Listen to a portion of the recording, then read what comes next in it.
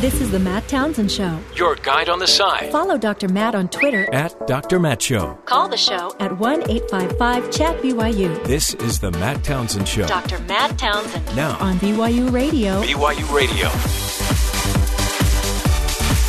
Good morning, everybody. Welcome to the Matt Townsend Show. Dr. Matt here, your coach, your guide on this side. Happy Monday morning to you.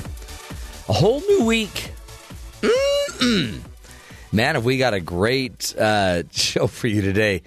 Interesting stories we'll be talking about throughout the 3-hour show. Cronuts. They're the donut croissant mix. And interesting stories. Plus, they may be advertising for the show. Really? Yeah. Nice. They're really into us. Are we going to have some free samples? No.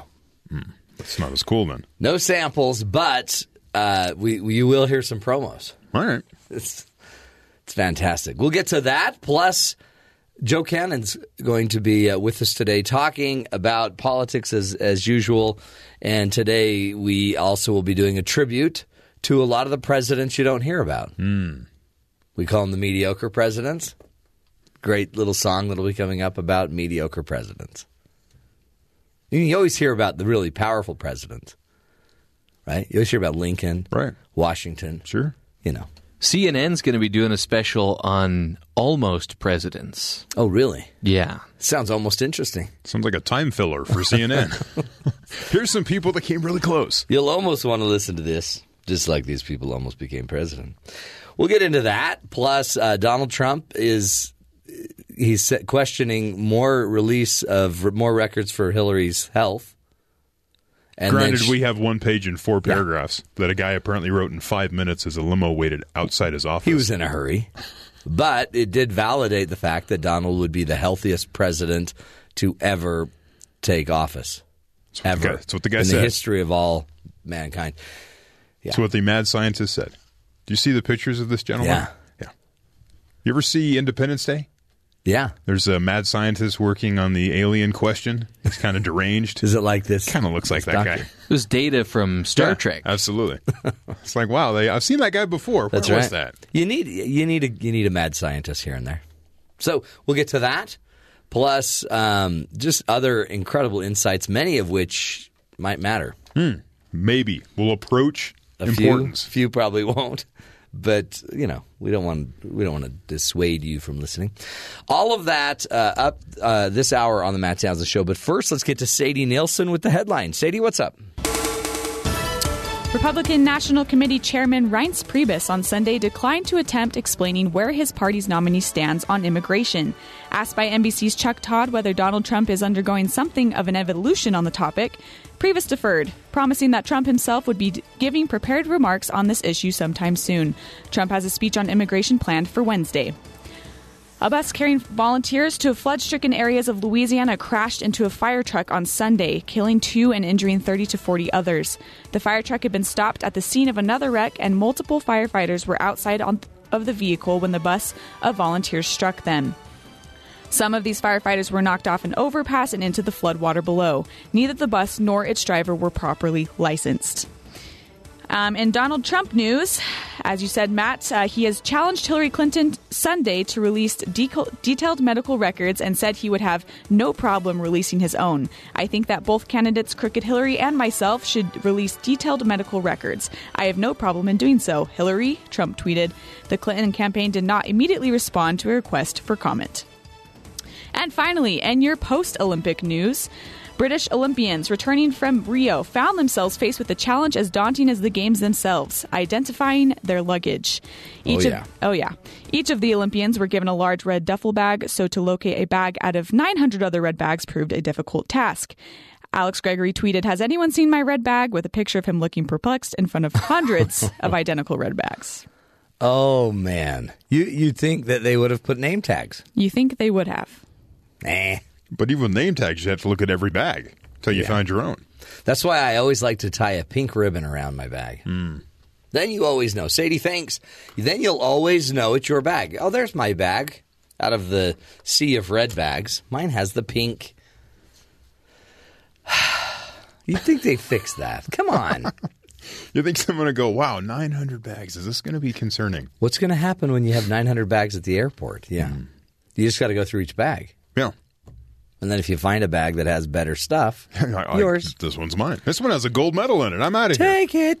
Did you watch the VMA Awards? No. Me either. Yeah. The Video Music Awards. I missed that. I've seen some brief reports, a couple video GIF type things, and Kanye talking about Kanye. yeah, that happens. I guess Beyonce killed it. She does normally. You know. She does, but then everyone like confirms that she does, and so it kind of double impacts that It's like it was double even the better. Yeah.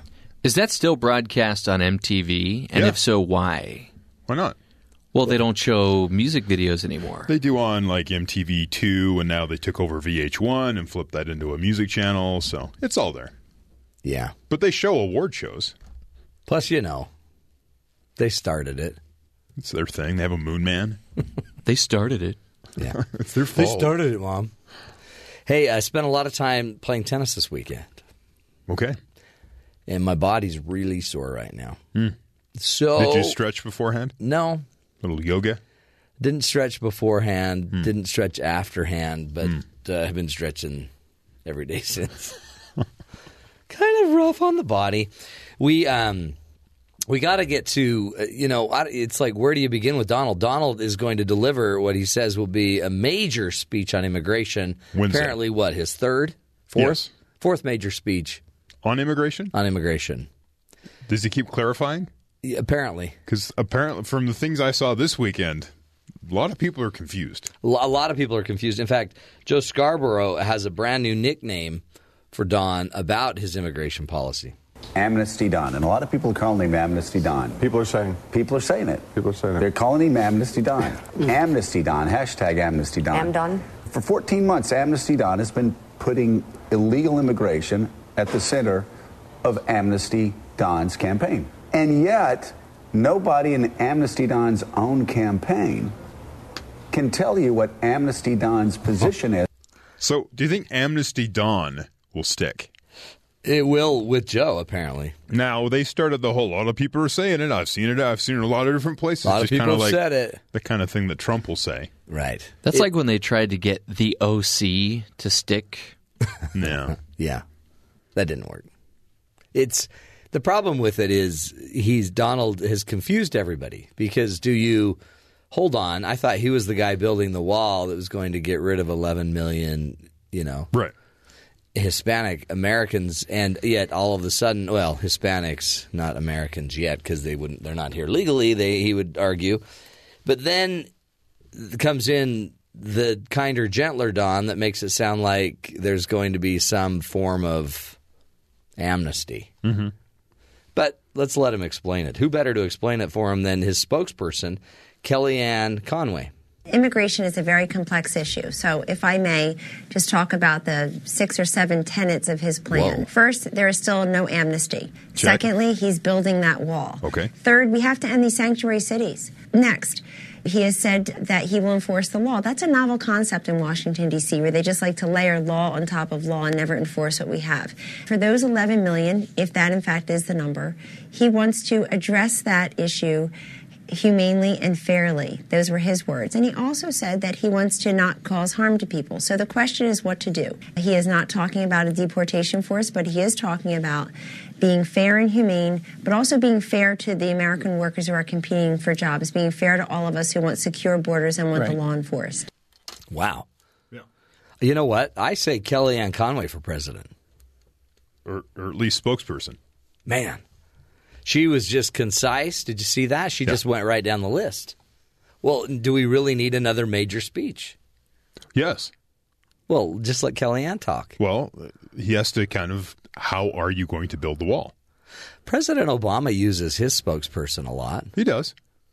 Hillary Clinton hasn't really had to speak. She's like, I'll just hide over here and we'll see what he does to himself. Wow. So far, that's worked. We'll see. Working great. We still have, at least 2 months here. Yeah. That things can happen. And 71 days Yeah. until the election. 268 days since Hillary Clinton held a press conference. Huh. Lucky. Hey, here's another clip. If you're still confused about Amnesty Dawn, here's a clip of Pence, Mike Pence, Trump's running mate on immigration. Nothing has changed about Donald Trump's position on dealing with illegal immigration. He put this issue at the center of this presidential campaign in the Republican primaries. And his position and his principles have been absolutely consistent. We're going to secure the border. We're going to build a wall, have a physical barrier. We're going to enforce the laws of this country, end sanctuary cities, implement E-Verify. And we will have a mechanism for dealing with people in this country that you heard the word humanely again. It's going to be fair. It's going to be tough. But there'll be no path to legalization, no path to citizenship unless people leave the country. He said that very consistently. Yeah. Well, he also said the opposite a couple days ago. Yeah. But, I mean, what are you going to believe? What he says or what he says? And then he's consistent. But then what happened was Friday, I think, is when he mentioned that there may be a possibility for some pathway. Yeah, a pathway, which some would call amnesty. And so then people start asking about it, and they're no amnesty. No, so we don't mean that. And the whole deportation force, he said in November on MSNBC that they said, so you will have a deportation force. He's like, yeah, we'll have a deportation force. And so now that's just a mechanism. It's not an actual law enforcement arm. But again, Mike Pence and Kellyanne Conway both understand the policy and have stated it, eloquently. Says who? Just me. But there you have it. It's not what Donald said. It's what his new people are saying he said. Okay. I mean, if that makes sense. No, but okay. There's not a pathway, except he said there was. But it doesn't exist anymore this week. It did Friday, but not Monday. Yeah. Because he's not Amnesty Don, as Joe Scarborough likes to call him. Amnesty Don. Well, he's saying other people are calling him that, too. Other people. And now, because we've used the word Amnesty Don, then Joe Scarborough's claim is technically correct. True, other people have actually said this. Yeah, it's a good point. But Don's not the only one that's kind of double talking, right? Hillary, she's still trying to talk her way out of the emails, the meetings, behind the scenes deals, supposedly. I put this is the new DNC interim chair. Yeah, Donna Brazile. Now, she doesn't do a really good job here in describing this. Okay. And she says it's because she's distracted by the DNC hack that happened before the convention. It's impacting her ability to explain this. So she's still doing that, so yeah. Yeah, this is good.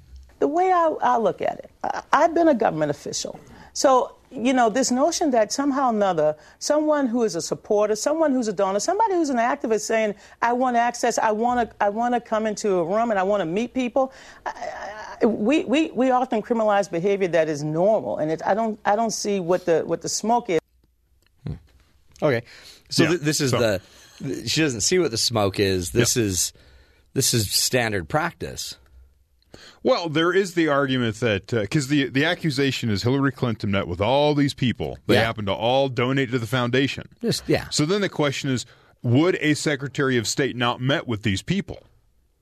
Right. And the answer is each of those people are in a position that the Secretary of State, whoever that person would have been, would have met with these people. But then there's this conflict that they also donated to your family's campaign. Just for hundreds of millions of dollars. Right. But then there comes the question: did they receive any failure or favors? Favorable. Was any policies adjusted and changed because of a meeting? Well, and there's no, smoking gun if you want to say that way. Except there was the one guy who donated that then was put on the nuclear commission that knew nothing about nuclear weaponry or policy. If you start looking at half of the ambassadors for most of the countries, they don't even speak the language of the country they're representing. So it's fine. But they did donate. And the weird thing is, for something that wasn't that big of a deal, she's already said that it won't happen as president, which seems like something you wouldn't need to say if this is just standard practice. And Bill Clinton has said they're not going to take donations when she's president. Yeah. they'll shut that part of it down. Well, and this was something apparently President Obama was worried about with her in the first place and had her sign that agreement, and you're not going to do any of this. Right, and then they also disclosed who donated and with how much, and that's actually what they're using is this list to come back and question her. So she's probably kind of mad because she tried to play by whatever rules were set up to be Secretary of State. Right. Now those rules are coming back to bite her. Isn't that weird? It's kind of fun. I mean, it's like, of the millions of people, there's 370 million people in the United States. Right.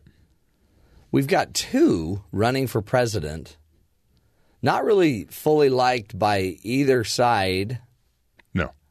And just seems kind of mediocre. There seems to be a lot of non-politic, like what's the future of our country type stumbling blocks that keep coming up as being the topics of discussion. Yeah. We're going to ask Joe about that because Joe will know why is this happening? Why can't we really we can't find any other candidates? I mean, it's too late now. What's happened to the system that you're not getting the best out there? Joe Cannon's up next, folks, our Washington insider. We're talking politics, hopefully helping you see the good in the world. Stick with us. We'll be right back.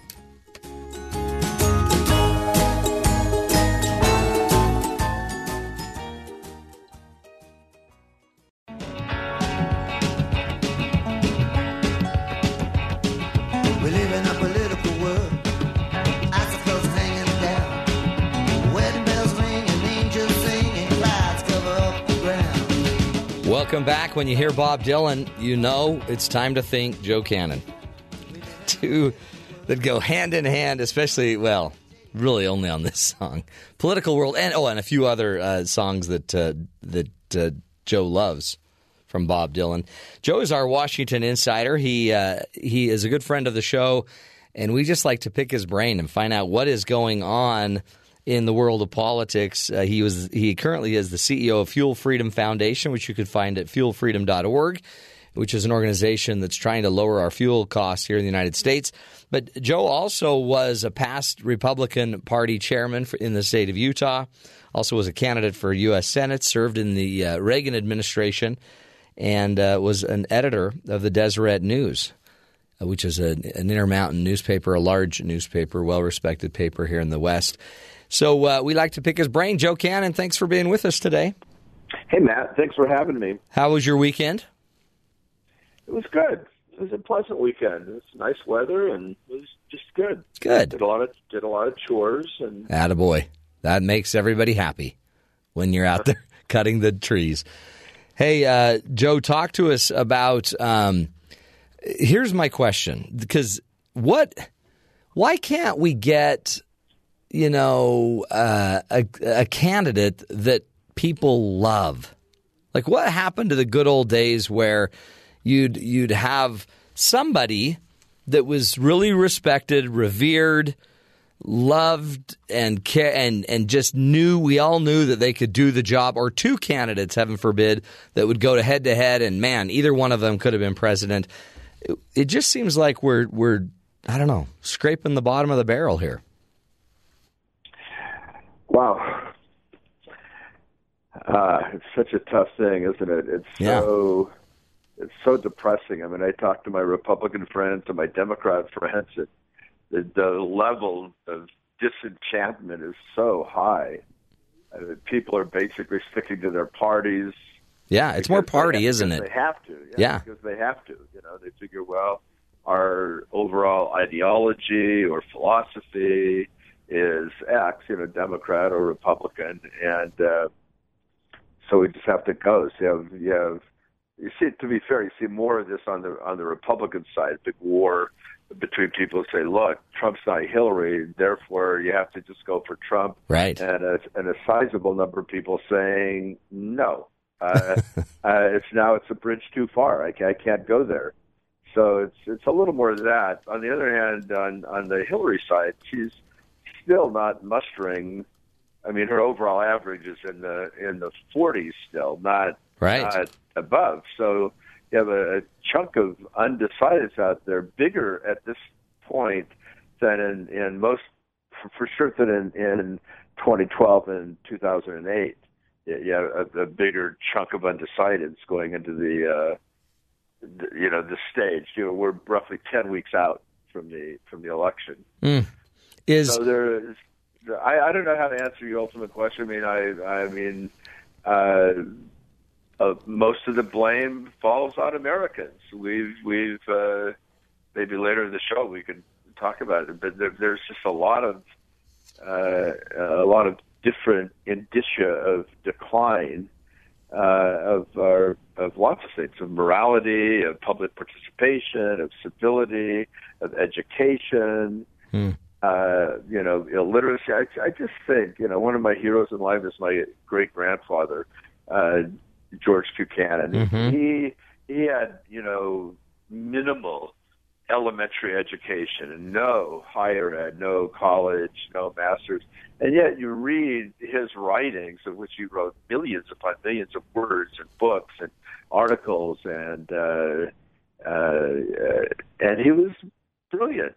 And I would say that because I know of him, but most people, Abraham Lincoln, had very little formal education, and yet they were titanic in their intellect. And today we have universal education, and it's very tough to look at titanic intellectuals in public life, and just in general in our own life. Look at what television appeals to, and it's kind of discouraging. So at one level, maybe we're getting what we deserve. Interesting. That's true. And in fact, it seems like you have a reset of.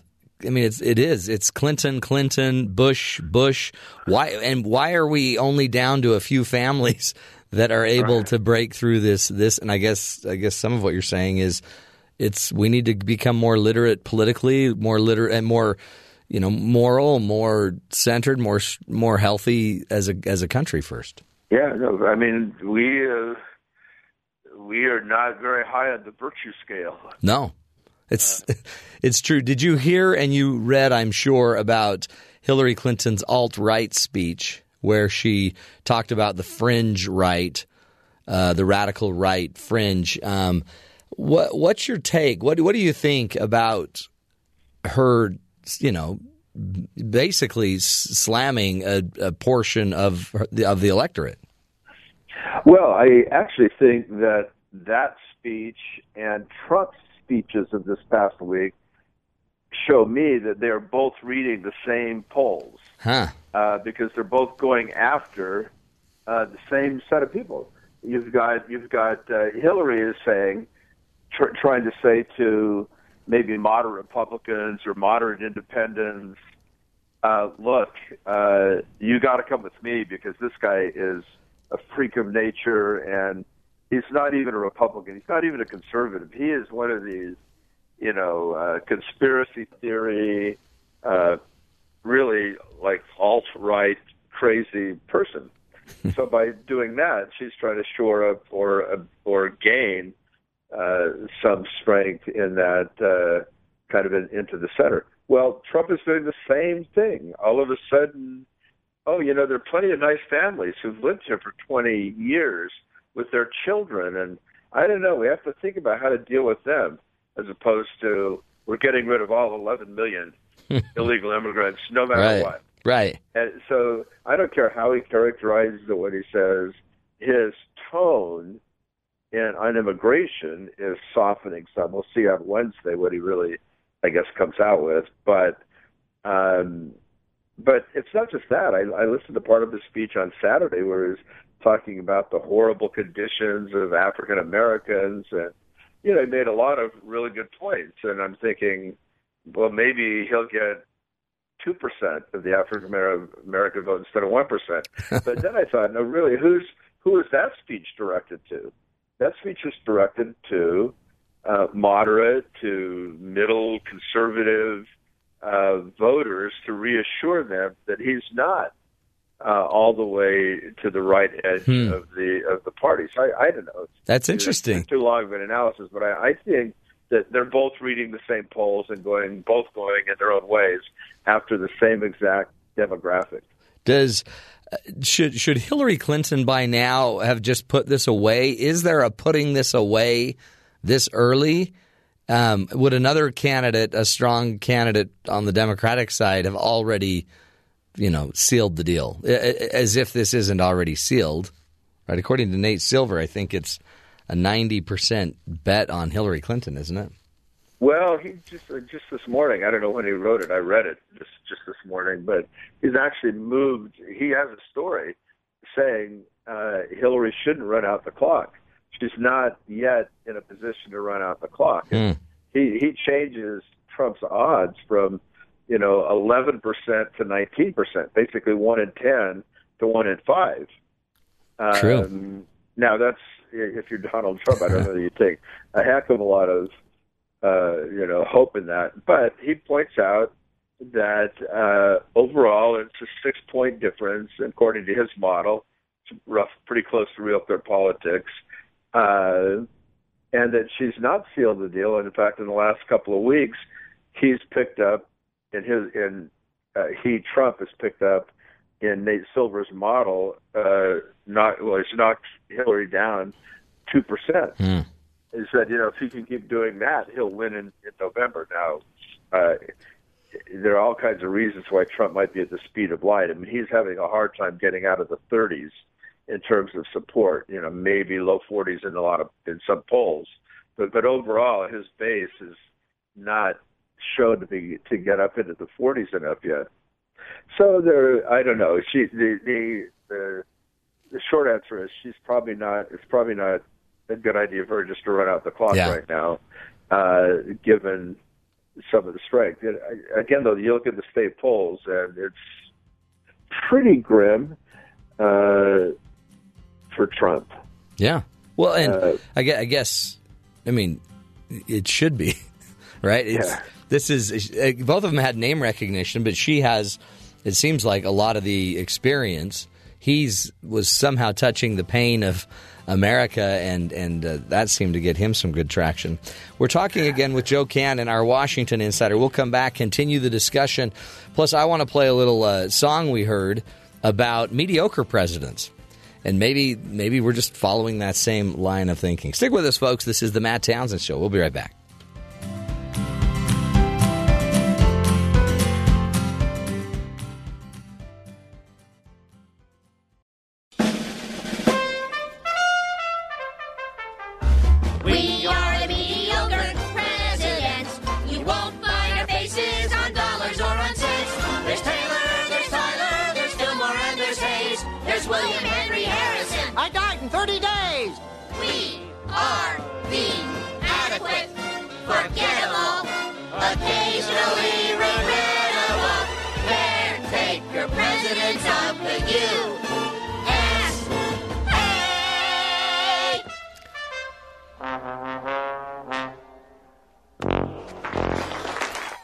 Welcome back, everybody.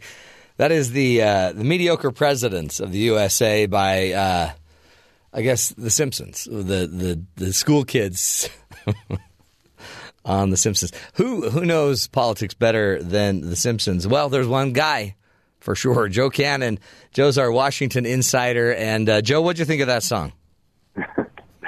Well, being compared to be as knowledgeable as The Simpsons is a pretty low bar. It's such a low bar, but you're so much better than that. Seriously, that it just seems like we're just chasing crazy story after crazy story. For example, now the gauntlet has been thrown down by Donald Trump's team that Hillary needs to release more of her medical records. Donald would love to, more than just that one letter written by his doctor in 5 minutes as the limousine's waiting to pick up the letter. What is this? Just more of the same? Well, it's hard to know how much of Trump is really calculated and how much of it is just his gut instinct, and maybe the two kind of come together. I don't know, but this is the whole kitchen sink on both sides. Yeah. You've got money, corruption, lies, those are just the accusations. And now I guess, Trump is trying to put in question her health. Mm-hmm. And, he's just, his goal is to show that she's not physically, mentally, or, I don't know the right word, she's corrupt. Yeah, corrupt to be president. Well, and then she's got her secrets, right? She's not good on national security. So he's just going to be hammering away, saying whatever comes to his mind. Apparently, about that. Is Hillary responding too much to him? It seems like he says these kind of extreme things, and then she's forced to respond to it. But it seems by responding to it, she also gets pulled down into the mud with him. And it might be better to just take the high road and just go keep presenting her powerful image of strength. Well, the thing about both Hillary and Trump is they both seem to have pathological reactions to things. So they're both, in their history, we have a long history with Hillary, a shorter history with Trump, but both of them seem to be animated by the idea that if somebody hits me, I'm going to hit them back twice as hard. And that seems to be on both sides. And that's been what Hillary has done, in all of the scandals, real or imagined, over the last couple of decades. Right. I think the difference between Hillary and Trump is she's far more disciplined in her responses. Mm-hmm. They're not just off the top of the cuff. I'm pretty confident that they're very poll-tested. So when he says some crazy, outlandish thing, she can, A, appear to be responding to it, but B, responding to it in a way that strengthens her hand and weakens him. I don't think she's not just off the top of she's not just reacting. Reaction is very, very, very careful and thought out reactions. How did you feel about the last week's Hillary Clinton is a bigot moment? Look, and what's the theory behind that? I guess just saying whatever you want, we can make it seem like it is what we're saying. Well, I think Trump was living in a sector of his political strategy that was aimed at reassuring moderate white Americans that he's not a racist. So I think that was his general tactic. That, he seems ungovernable. Why do you say something stupid like Hillary's a bigot? Yeah, she has a history. She has a very public history. She might be like a lot of things. Maybe her policies and the things that she believes in, maybe they actually don't help African Americans. Okay, then talk about that. Mm-hmm. Which eventually he did get to that.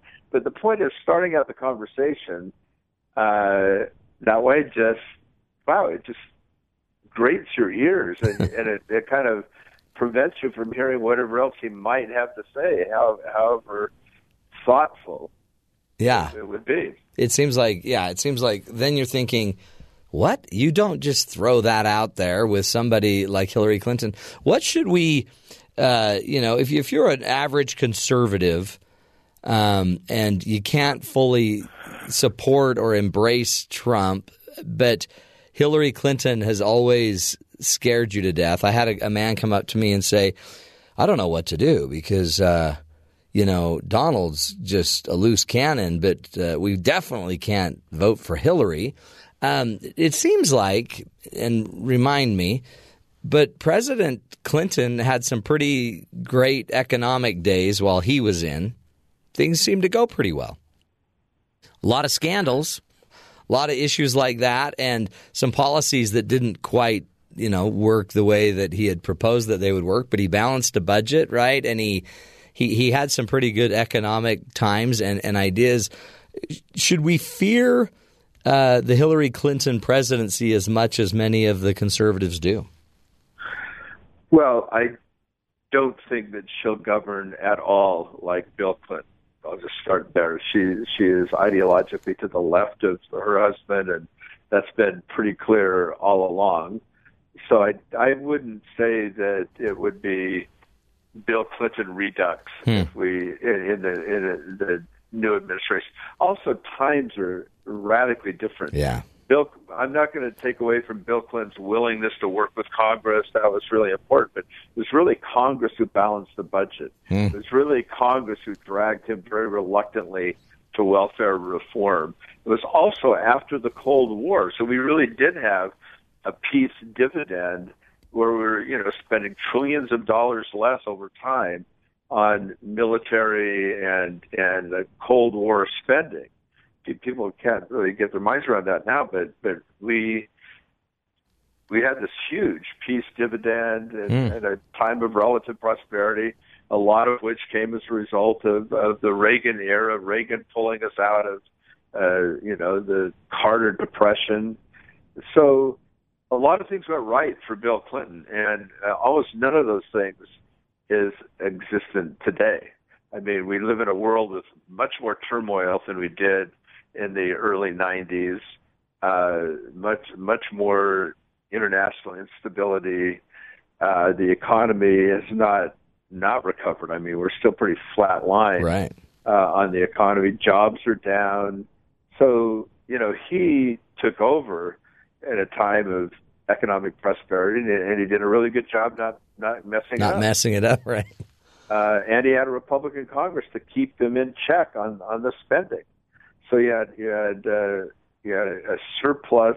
I'm putting quotes around the surplus because of the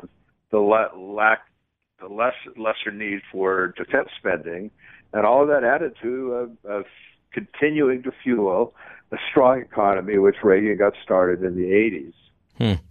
None of those circumstances obtained today. Right. B, I think Hillary Clinton is more left of center than her husband. Should and I guess we still have 71 days till the election. I mean, at what point, if the writing's on the wall that Donald Trump's not going to be able to win this thing, at what point do they just go ahead and pass the judicial candidate, the Supreme Court nominee, through the Senate and the Congress? Yeah, that won't happen until after the election, no matter what. I think the Senate has been adamant on not approving Supreme Court appointment, the particular Supreme Court appointment, and I don't hear anybody talking about that as an issue right now. But then I guess Hillary could, if I guess they would do it after, but would they do it after her election? Because then she might nominate someone else. Yeah, but she doesn't become president until January 20th. So it would be after January, after the election, before her inaugural events. Well, a couple of things could happen. Actually, President Obama could withdraw the nomination. True. And just say, okay, well, we'll wait till President Clinton. Or he could not withdraw it, and Congress could approve this guy. Or they could wait until after the 20th and see what Hillary does. So crazy. What else is on your radar? What are you paying attention to that or what should we all be looking at that's interesting to you? Well, we've talked a little bit about this before, but I think there are two interesting and really depressing trends that are coalescing. Maybe they're reinforcing each other. Maybe they're all connected to the same idea. But birth rate is dramatically down. And this year, for the first time in recorded history, Europe had an overall net decrease. So let's say it a different way. They had more people die than were born for the first time in history. So that's, they had 5.1 million babies were born, 5.2 million died. So you had a negative natural change of population. So there are two ways to measure population, well, maybe more, but at least two. One is just that, deaths versus live births. The other is total fertility rate. So if women in a country or in the world on average have 2.1 live births per 1,000 women. That's a total fertility rate. that's what you need, 2.1 or just a little over 2 to be replacement. All Western countries are below replacement, and many other countries are, and the decline is dramatic. Even in countries that have a TFR above 2.1 are still showing, the graphs are all pointing down to the lower right-hand corner. So that's one thing. And the other thing is religiosity is also declining. So also for the first time in history, about half the people, according to Pew Research in the United States, 49% of the people attend religious services a few times a year, rarely or never. Basically not religious. And of course, we in the United States are vastly more religious than people in Europe. Right. You get these numbers in Europe that are, just amazing about, they're more in England, they're more atheists and agnostics than believers. Church attendance in the UK is sometimes only as high as 2% on any given Sunday. You've got 70% of the Dutch are not affiliated with any religion, and you can go number after number after number, so that there's a decline in childbirth. Some people think that's great, but now economists are wondering if that's not really the cause of the malaise in Japan and in Germany, is that you have literally slow growth in babies, or negative growth. Actually, in those countries, it's negative growth. So you have the negative growth in population, which is, exacerbating economic decline. And then you have just in general this decline of religion and faith. Sooner or later, that's going to have consequences. My view. And talk more about this other time. Bad consequences. Well, and that's I guess too. Some might suggest it's the economy driving some of this, right? The lack of economic growth. That could be. I mean, there's actually a long time debate about which causes which. But you've got the bad economy, decline in religion, low birth rate. They're all wrapped up together. Yeah. In one way or the other, they're all interconnected. The soup. And also, by the way, the younger you get, the less inclined you are to be religious. So the less inclined you are to be religious, the more you worry about the economy, the fewer children people are going to have. The whole thing, it gets into sort of a bad spiral. Yeah. And again, it may very well be impacting our choices, our pain, our levels of pain. I had never thought of the birth rate too. I mean, we've talked about it on the show before, but we're going to have to get some experts in to talk about all of this.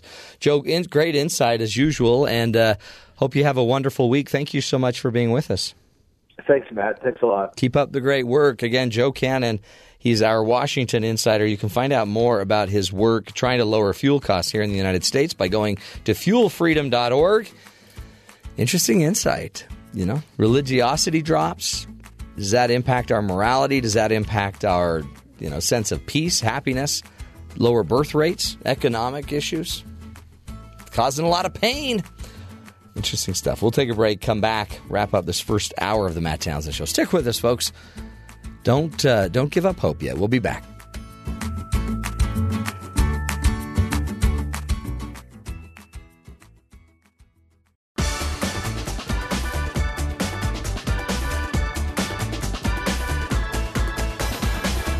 Welcome back, friends, to the Matt Townsend Show. Interesting discussion with Joe about decreasing birth rate. Birth rate is down.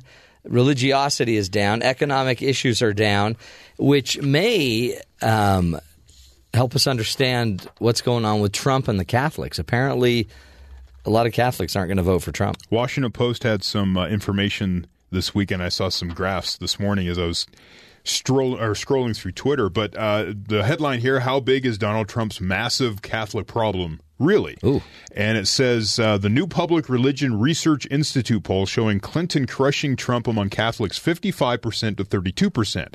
A Washington Post ABC poll from earlier this month has Clinton ahead among Catholics 61% to 34%. And a Pew Research poll from July had Clinton beating Trump among Catholics 56 to 39. Well, okay, but why would that matter? As it says, Donald might have the evangelicals. Who knows? It says this is such a problem for Trump because Catholics make up about 25% of the electorate. That's a problem. Versus, for example, 28% non-whites, 29% independents, 10% for Latinos, but 25% Catholic. Interesting. So Trump's Latino deficit is worth about 1 point in the general election, but when talking about Catholics, this pollster explains, Trump is basically adding 5 to 7 percentage points to Clinton's overall margin by just trending poorly with Catholics. Where did this all begin? When the Pope and when Donald took on the Pope? And that's where the article starts. Because remember back when Trump went after the Pope? It started. Apparently that's starting to come back and hit him a little bit. If 25% of the electorate is Catholic, Clinton is currently taking 14 to 15 points worth of that chunk of Catholics. Amazing. Which comes out to 5 or 7 points in the polls. I mean, that's the swing that he needs right there. Yeah. If he could just turn the Catholics around. But you went after the Pope. Yeah. Yeah, they like their Pope. You don't take on the Pope if you want the Catholic vote. Plus, some of his issues are very. I mean, a lot of Catholics might be Latino Americans, Hispanic Americans, and he's pretty much hurt them. Yeah, he's not a friend, but for many, I guess. But that's just one of another set of numbers that are quite interesting. But at the same time, the latest polls will come out, and he has closed the distance with Hillary Clinton. And what is that? What do we attribute that? Was it just the kinder guy that now people are like, oh, see, he's nice. Yeah.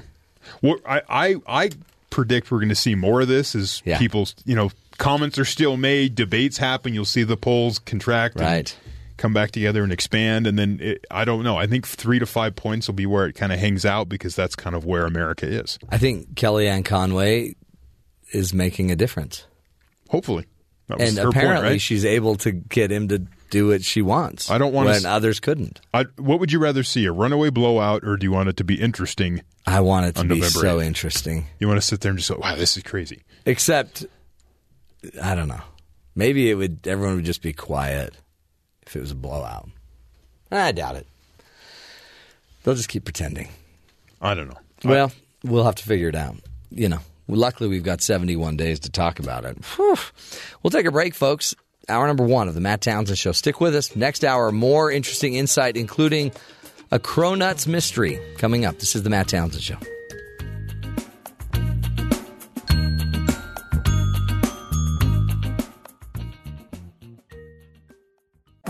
This is the Matt Townsend Show. Your guide on the side. Follow Dr. Matt on Twitter at Dr. Matt Show. Call the show at 1-855-CHAT-BYU. This is the Matt Townsend Show. Dr. Matt Townsend. Now on BYU Radio. BYU Radio. Welcome back, friends, to the Matt Townsend Show. Dr. Matt here, your coach, your guide on the side. Top of the morning to you.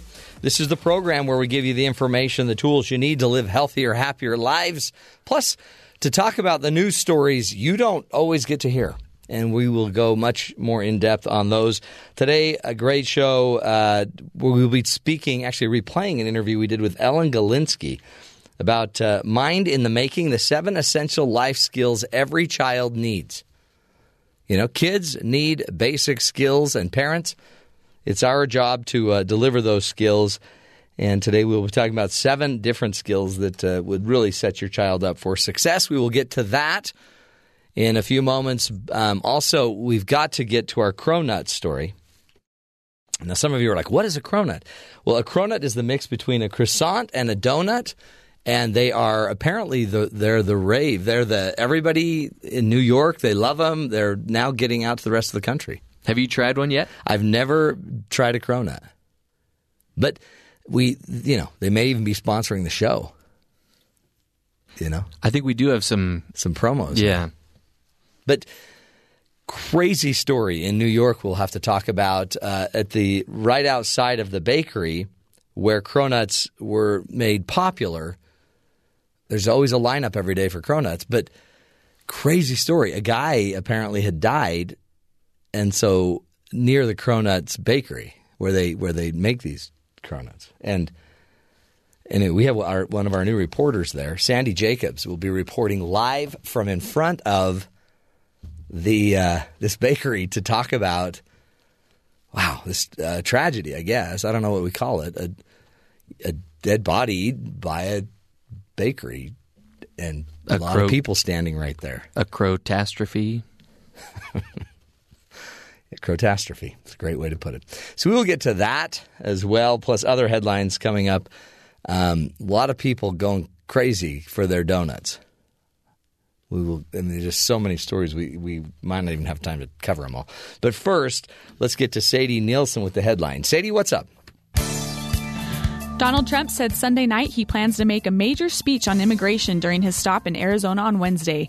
Trump's immigration policy received renewed scrutiny recently after he seemingly softened his stance on how to treat undocumented immigrants and then reaffirmed his support for deporting them. 3 people were killed and another 26 wounded in a series of Chicago shootings on Saturday night and Sunday morning.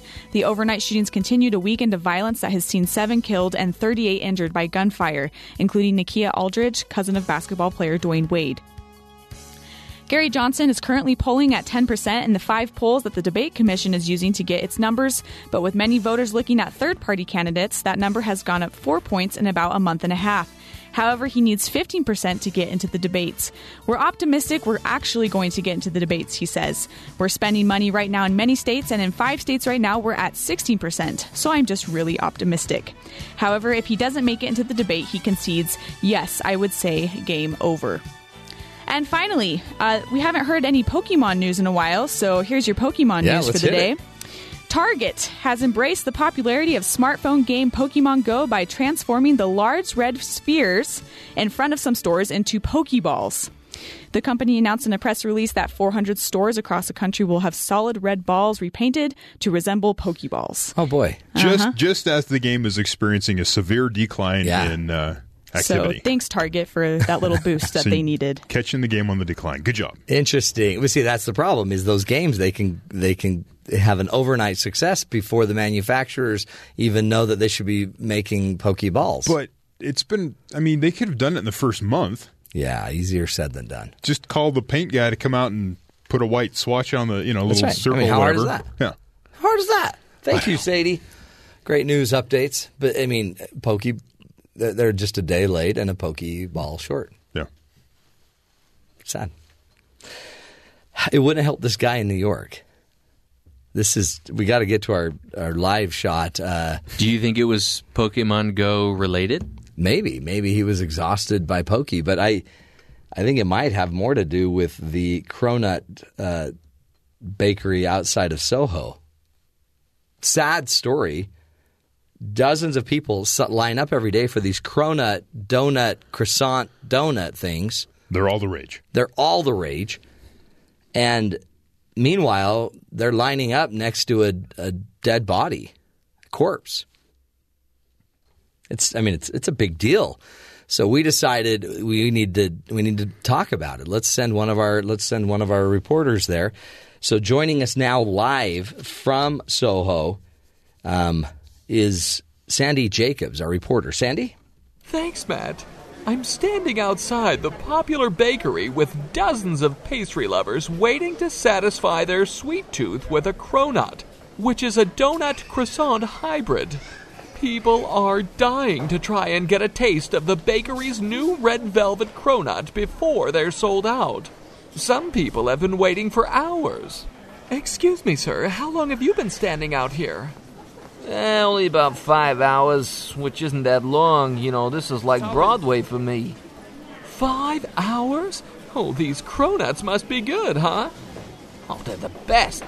I like the doughiness of donuts, but the flakiness of croissants, so it's the best of both worlds, really. Now, there seems to be a strange odor in the air. Is that the cronuts? No, it's actually that dead body you just stepped over. Oh my goodness, I didn't even notice. Few people do. We just had a body here last week when they released the banana cream pie flavor. Banana cream pie, that sounds good. So getting back to this red velvet cronut. Everyone, clear the area. All right, where is it? Where's the new cronut? Right through those doors, young man. Okay, coming through. Everyone step aside. I'm going to get out of the EMT's way and turn it back over to you, Matt. Wow, Sandy. With the Matt Townsend Show, I'm Sandy Jacobs. Thank you, Sandy. So that ambulance apparently wasn't for the dead body? No, wanted a cronut. Man.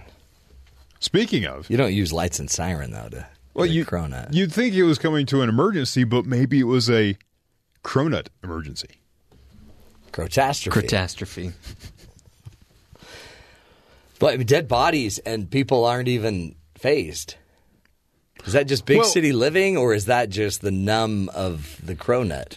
I think we need to get a couple of cronuts in here tomorrow and see. That's a great idea. It's more that if you stepped out of line to maybe make a phone call to alert authorities to the individual on the street laying motionless, that you would lose your place in line for a cronut. Maybe you just make a call, like 911, or I think there's a dead body right here by the cronut line. Well, I don't want to get involved. Yeah. Maybe it was like a Walmart trampling incident. Mm-hmm. The body was found 40 feet from the store. I mean, just right there by the line. Right. Just right there on a bench. I mean, yeah, you hope he wasn't. I mean, did he have a cronut bag? Did he? No. You'd think someone would grab a phone and make a phone call, but it's sad. Then, cronuts. Well, it's not, by the way, the only story. A woman also was accused of stabbing her husband in the chest because her husband, I guess, didn't bring home the donuts. He returned home from the store without getting donuts. Oh. And she was upset. Did she ask for donuts? Apparently. Or is it just one of those sort of implied rules of the relationship? As you go out, you bring donuts. You bring home the donuts. Huh. The man was sitting against a tree holding his chest. His T-shirt was full of blood when the police arrived. Did he admit to his lack of purchasing donuts? He told police he had gone to pick up donuts for his wife, 37-year-old Michelle Nilsson, but the store didn't have the type she normally gets. Oh, okay. Well, when he returned home without the donuts, Nelson got upset for not knowing what else, what other flavors she liked. He should have known. Should he have called home to... Well, no, but you can't call because then you show you don't know. Should he know? Yeah. You should know. Like, do you not know what donuts your wife would like? I have no idea. See, you're dead. You're dead. She doesn't really eat donuts, so... Okay, so what would she send you out to get? She's pregnant now. Go get me some pickles and... She hasn't done any of that. Bratwurst. She'll occasionally want, like a hamburger. Okay. But we go to, any place. There doesn't seem to be a preference. Just give me a hamburger. I'm apparently a bad example. But do you think you should know your wife's first, second, and possibly third option when it comes to donuts? Well, yeah. If she has a knife, for sure. That's what she's implying here. She should have known. Her favorites weren't available. He should have known what option B is. And if you love me, you would have gotten option B. Wow. And he probably was like, I didn't know you wanted B. I just thought you wanted A, so I didn't bring any. But it's better to bring something, even if it's the D choice. Okay. Versus just nothing. Like a loaf of bread? No, donut choice. Oh. Yeah. That really hurt. I'm going to have a lump there, you idiot. She stabbed him with a fork. Wow. Like one of the grilling forks. Oh, okay, yeah. Yeah. Yeah. Those are some mean business there. Huge. Yeah. Interesting. See, I don't know. I think she might have higher expectations for that relationship. I don't know. I mean, I think you should know. I mean, do you know your wife's B, C donut choice? Well, not because she doesn't eat donuts. I'd get the donuts for me. Right. But I know what her sweet tooth treat favorites are. Okay. I know A, and I know B. Which are? And I know C. chocolate-covered pretzels. Okay. A. She likes a good Cinnabon, but you can only pull that out once every year. Like if you do that every day, that gets her mad. Right. That's my thing. If I buy this type of stuff, someone gets mad. She wants to eat it, but then she doesn't want to eat it too. And then if I get like a chocolate kind of malt flavor thing you put in her milk, her she calls it her potion. Right. Then I got a happy wife. Okay. Yeah. Werther's. She likes Werther's. So, I mean, I've got my A, B, C, and D. Okay. So, you do know. I don't know. I think she might have been asking for too much out of her husband and then reacted with too much anger. But I just think when a woman needs a donut, she needs a donut.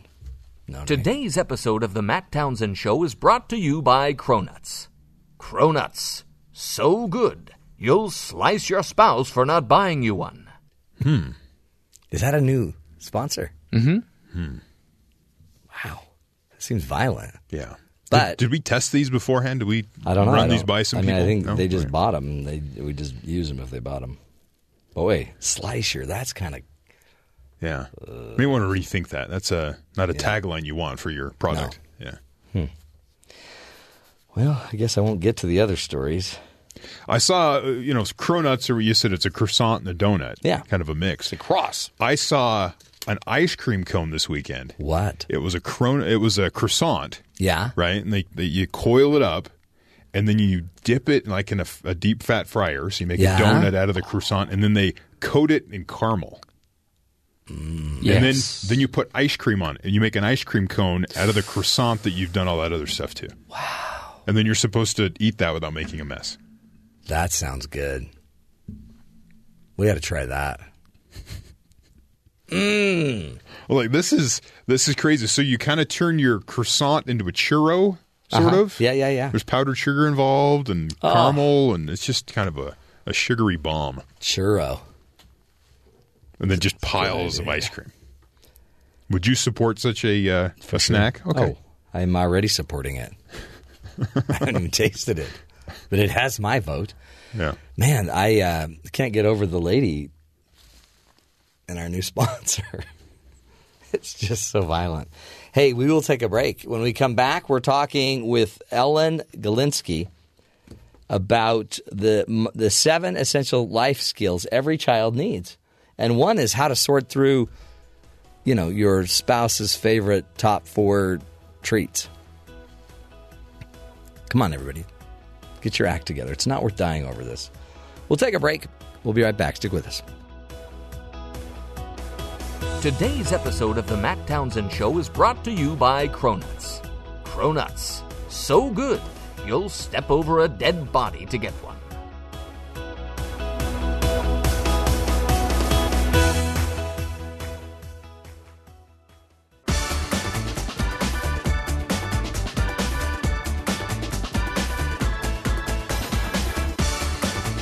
Welcome back, friends, to the Matt Townsend Show. Today, we are talking about your children and how to, get them the skills, the tools, the information they need to grow a healthier, happier life, a healthier, happier mind. And joining us on the phone is Ellen Galinsky. And Ellen is the author of the book Mind in the Making, the 7 Essential Skills Every Child Needs. Life skills every child needs. Ellen is also the author of other books and other resources and tools to help us as parents, folks. We need as much information as we can to make it through this crazy thing we call life. Ellen, welcome to the Matt Townsend Show. Thanks for being with us. My pleasure.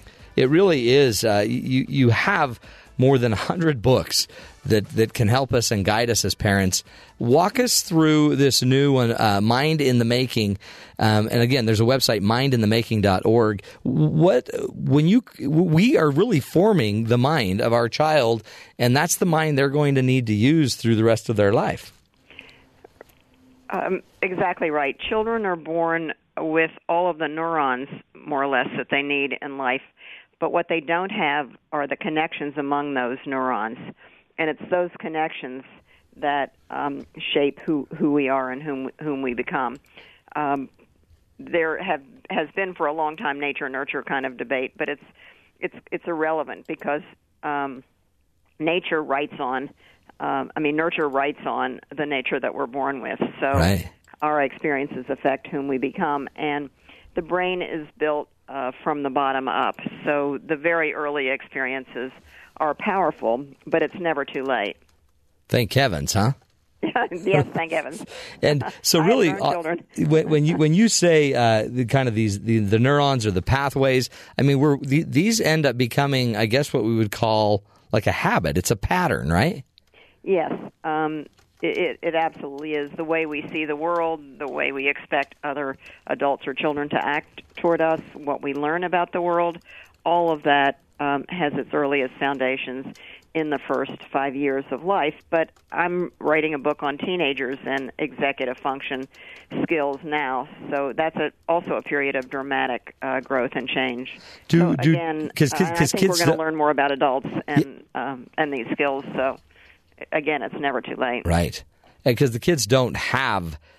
I mean, developmentally, they're growing through stages, and so you can't expect a certain way of thinking from a 5-year-old that you could a 10-year-old or a 12, 15-year-old, let alone up to a 25-year-old. We've had other researchers on that say this process doesn't, I guess your brain doesn't even fully mature in this process till 25. Is that accurate? In the 20s, but I'm, one of these days I'm going to start looking at adult brain development. Because I think that as our society ages, we're going to pay a lot more attention to that. What I started out on, as I do with all of my research, on a personal quest, an intellectual journey, where I wanted to answer the question, why are so many children turned off to learning? I was doing a study of older kids and looking at how they felt about learning, and they were pretty turned off. They saw learning as mainly something that you did to get a job, to graduate from your class, to get a job, to be able to earn money so that you wouldn't be a bum on the street. And that intrinsic joy, power, connection that we have to learning, because learning is a survival skill in all of us, seemed to have dimmed. And I began to, and studies of school engagement show the same thing, that most kids go to school because it's the law or to see their friends, and less than 40% of them say that they go to school to learn. So we're doing something in our society that turns off that engagement in learning. And yet I know from the work we do with businesses that engagement is the most powerful predictor of productivity. So what are we doing as a society? That became my question starting in 2000. I didn't begin by thinking that I would find that there are these skills that, as you say, begin to emerge in development, and that if these skills are promoted, that we can thrive now, not just when we're 40, not just when we're 60, but thrive now as well as in the future. So that totally turned me around. I had expected to make a television show where I was sharing some of the best research, and when I began to see the importance of executive function skills, then I went, whoa, this is a book, and this is so much more than a book. And so for now, the last 16 years, I've devoted a lot of my time to making this research available for free and online and in many, many different ways. And the executive function skills, as I get it, I guess, tend to be in the kind of the more evolved brain, the prefrontal cortex brain, right? Yeah, they tend to take place in the prefrontal brain, but the brain is a network, so it.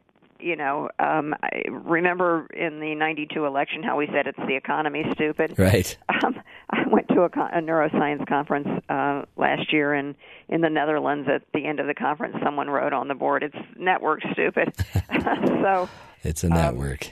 The brain works as a system, not just as one part. So we tend to, here's an example of the repercussions of that.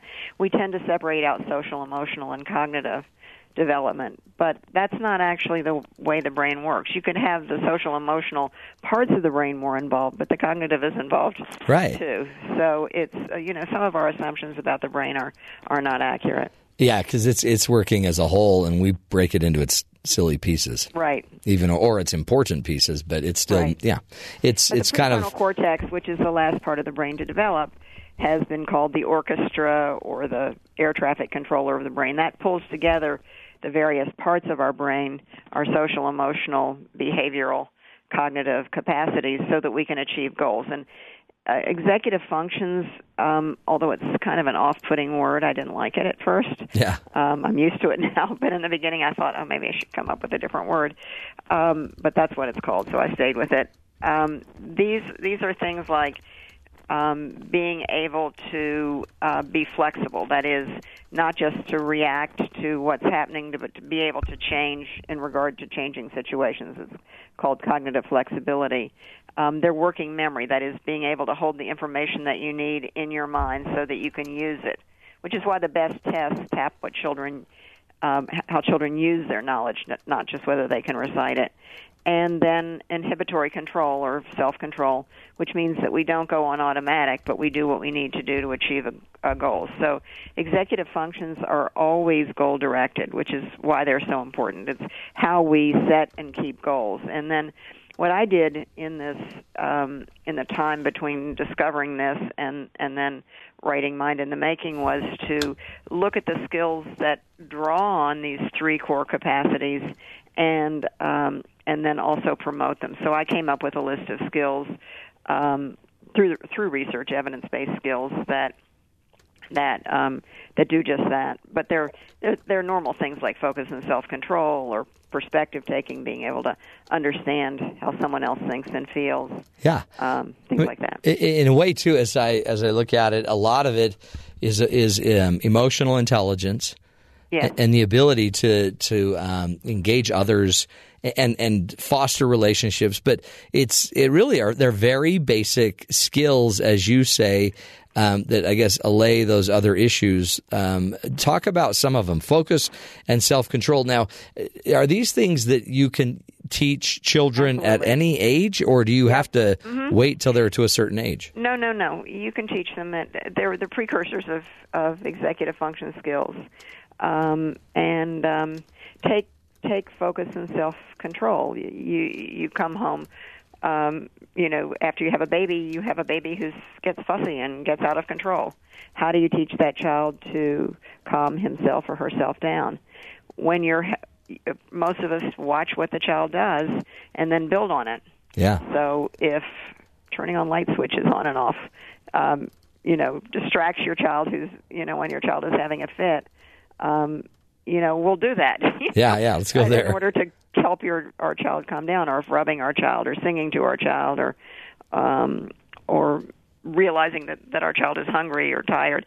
We're teaching that basic skill of self-control just in not our calming the baby down, but helping the baby learn to calm himself or herself down. Yeah.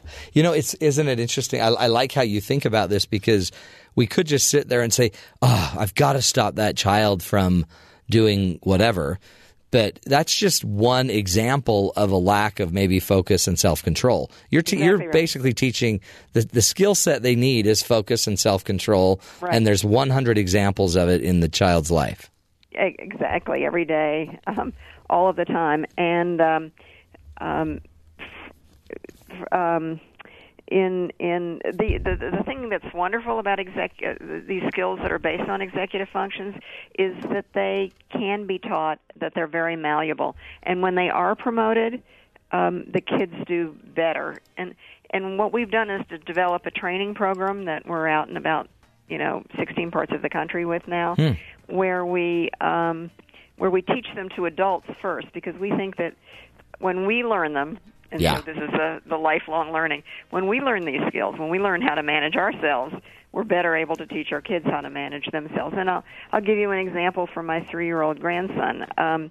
He is, like a little, zoomer. If he sees something he wants, right, he wants it. And he goes fast. And so we had to teach him ways to. When there might be danger, that he had to stop. So it's freeze or red light, green light. Huh.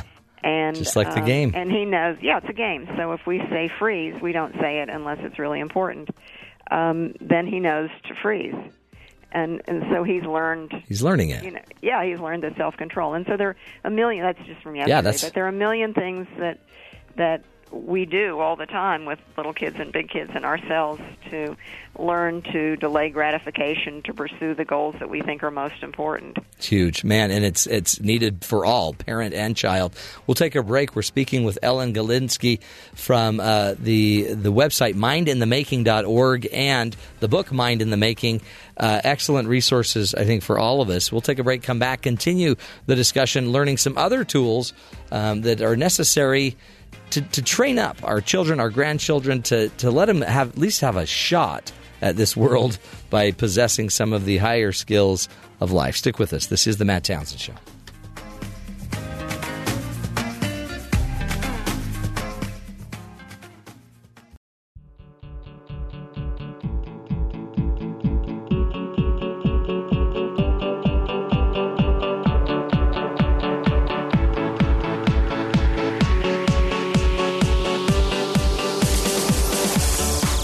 Welcome back, friends, to the Matt Townsend Show. Dr. Matt here, joined on the phone by Ellen Galinsky. She's president and co-founder of Families at Work Institute, which you can find at familiesandwork.org. She helped establish the field of work and family life during the time when she was at Bank Street College of Education, where she was on faculty for 25 years. Her more than 100 books and reports include the best-selling Mind in the Making, the 7 Essential Life Skills Every Child Needs, which is what we're talking about today. Ellen, thank you again so much for being with us today. Thank you, Matt. And I actually wanted to say that Mind in the Making is now a program of the Bezos Family Foundation. Okay, great. Take a look at the Bezos Family Foundation, particularly for your listeners who want free resources there. Yeah. We've got a wonderful app called Vroom as a part of the Bezos Family Foundation. Like Bezos, like Jeff Bezos? As in, yes. As in this is Jeff the foundation Bezos. Started by his parents. Oh, that's Jackie and Mike. awesome. How great. So Bezos Family Foundation? BEZOS, Family Foundation. Excellent. But you can find it also through Mind in the Making. You bet. The other thing that I wanted to say from our previous conversation, because I think you made it a critically important point, and I want to underline it, which is that our approach is, instead of seeing kids' behavior as bad behavior, yes, it is challenging, not denying that, but it's opportunities rather than just controlling their bad behavior. The way we're approaching this is there are these challenging situations offer us opportunities to promote life skills. That's it, right? It's not, and how you respond to it will determine probably what you'll get out of it. If you see it as, oh, there they go again, then they're annoying me and I'm going crazy. Right. That's different than saying, oh my gosh, here's an opportunity to teach my grandson not to run into the street. Right.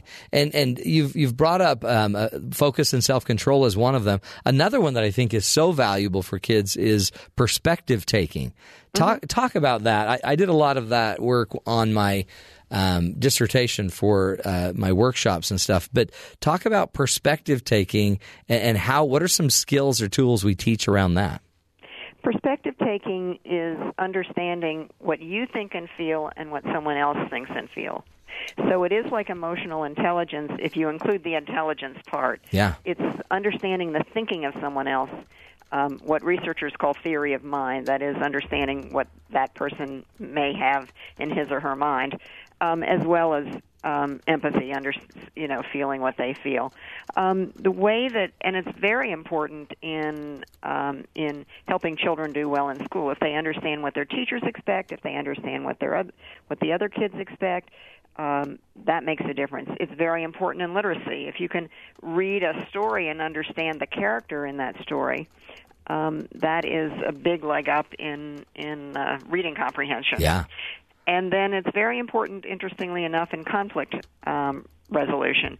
There were years of research on kids who fought with other kids at school, and the efforts to try to solve it by teaching problem solving.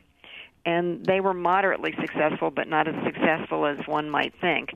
And then the researchers, this is led by Larry Aber at NYU and others, found a missing ingredient, which is what I love about research. It's so interesting, which is that the kids most likely to fight with each other were the kids who automatically jumped to conclusions about the other person. They had what the researchers call, in typical research language, a hostile attribution bias, which means that they assume the worst.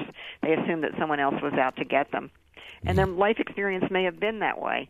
But teaching them another way of thinking, that is really stepping back and thinking about what is this other person trying to do, really makes a difference. So what they did in the experiment, one of their experiments, is to take literacy, take books, and help to teach the skill of perspective taking. So when you're reading a story with kids, kindergarten, preschool, first grade, even 3-year-olds, ask them, what do you think that character is doing? Why do you think that Sally wants to find, where Spot, but why do you think that Sally the dog wants to find Spot? And have them think about the thoughts and feelings of another person, or why do you think that character acted that way? And so one of the things, the free resources we've developed, is a series of book tips. We picked a library of almost 100 books, and we all of which teach these 7 essential skills. And we have free book tips that you can download, and they've been downloaded close to 500,000 times. They're in Spanish and in English, that talk about how to take these children's books, and they're everyday children's books, some new, but most of the ones that are very familiar, like Goodnight Moon and things like that, or The Little Engine That Could. And they help families or teachers know how to read these books in ways that also promote this skill. Wow, you know what? Powerful, because we have so many parents reading with kids, and it really, I guess it would help in comprehension and ability to read and their vocabulary, except if you could take the experience a little deeper and build these other skills simultaneously, that's power. Yeah, and the other thing that we have, it's called Prescriptions for Learning, but we took, almost 100 of the most frequently asked the questions that parents ask teachers or pediatricians, and we did that by looking at the kind of questions that pediatricians report being asked and the kind of questions that parents ask on websites. And again, we take the same approach, which is we bring research to bear. This is not our opinion, and we show 5-6 ways that you can take this problem. My kid is a picky eater. My kids are fighting with each other in the car. Whatever the situation is, and turn it into an opportunity to promote these life skills. So we're trying to translate, or we're not just trying. We're translating this research into everyday ways that all of us, families, grandparents, teachers, pediatricians, can use. In fact, in a project we're doing with Mount Sinai, they're building these tips, these prescriptions for learning, into well child visits so that the pediatrician will help the family deal with this problem at the age when this problem is likely to emerge. Right. Is this... I guess it's being well received, right? Because as I look at how many people are involved in my children's lives, it would seem hard to try to educate every one of them on these techniques. How do you recommend that we go about, talking to our kids' teachers if they have not kind of experienced this, or their grandparents when they're visiting? Go on to mindinthemaking.org, and you will find the book tips. You will find prescriptions for learning. And then if you go to the website called Vroom, both of us are programs of the Bezos Family Foundation. Yeah. If you go to the website called Vroom, and if you have a child birth through 5, you can download an app it's called Vroom, and every day, mine is sitting right here. You put in your child's age or your children's age, and every day you'll get a tip from like the Vroom site, essentially. Yeah. And then if you're in the grocery store and your kid is driving you crazy, you can go on the app and look at grocery store. And these are things, they don't ask you to spend more time with your kids because most of us are really pressed for time, and they don't ask us to spend any more money. And they're written at a 3rd to 5th grade reading level, but they they just take the everyday moments that we have with children and turn them into opportunities for all of us to be brain builders. That's great. It's fun. I mean they're all fun. They're all meant to be fun. Yeah, and really parenting that should be fun, right? Yeah. I mean, and then they promote not only content areas like math and STEM sciences and literacy, but they also all of them promote a back and forth conversation, because that's the way kids learn, by going back and forth with you, not just by being told information. And they promote executive function skills. So you take my game with my grandson yesterday about, not running into the street or running across. We were at a party, running, across the room, following a dog, and in a place where he could fall. You can play red light, green light, which is perfect for teaching executive function skills if you think about it. Or Simon Says is another thing that you can do. Yeah. So all of those things are things that you can do in the everyday moments that you have with your child. Give us one more thing. I call it the one thing. We just have a couple minutes left, but what would you say as a parent is of the 7 areas you talk about: focus and self-control, communicating, making connections, perspective taking, critical thinking, taking on challenges, self-directed, engaged learning. What would you say is kind of like the one thing that is the place we should all start today? Well, I mean, it's like if I had 7 children, I couldn't pick my favorite, because they all build on each other. Right. So I think that they're all important, and there are opportunities all day long for promoting all of them. And you don't have to think about them, because, again, if you have a little child and you download our app, Join Vroom, then they just come to you, and then there's a brainy background that will say why you're doing what you're doing. So they'll talk about that you're teaching making connections, or they'll talk about your teaching taking on challenges. If I had to pick one, it would be to help families. I guess I'll pick 2. It would be to help kids learn how to try hard things. Yeah. Taking on challenges. Taking on challenges isn't just coping with the bad things that happen. It's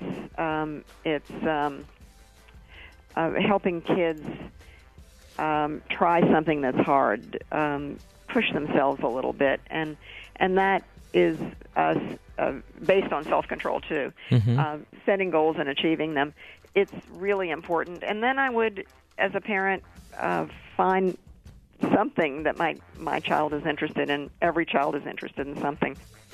And then we totally beat it out of them. Yeah. And then start letting them. It's self-direct and learn on that. Well, man, we appreciate it. I think it's so important for all of us. Ellen, thank you so much.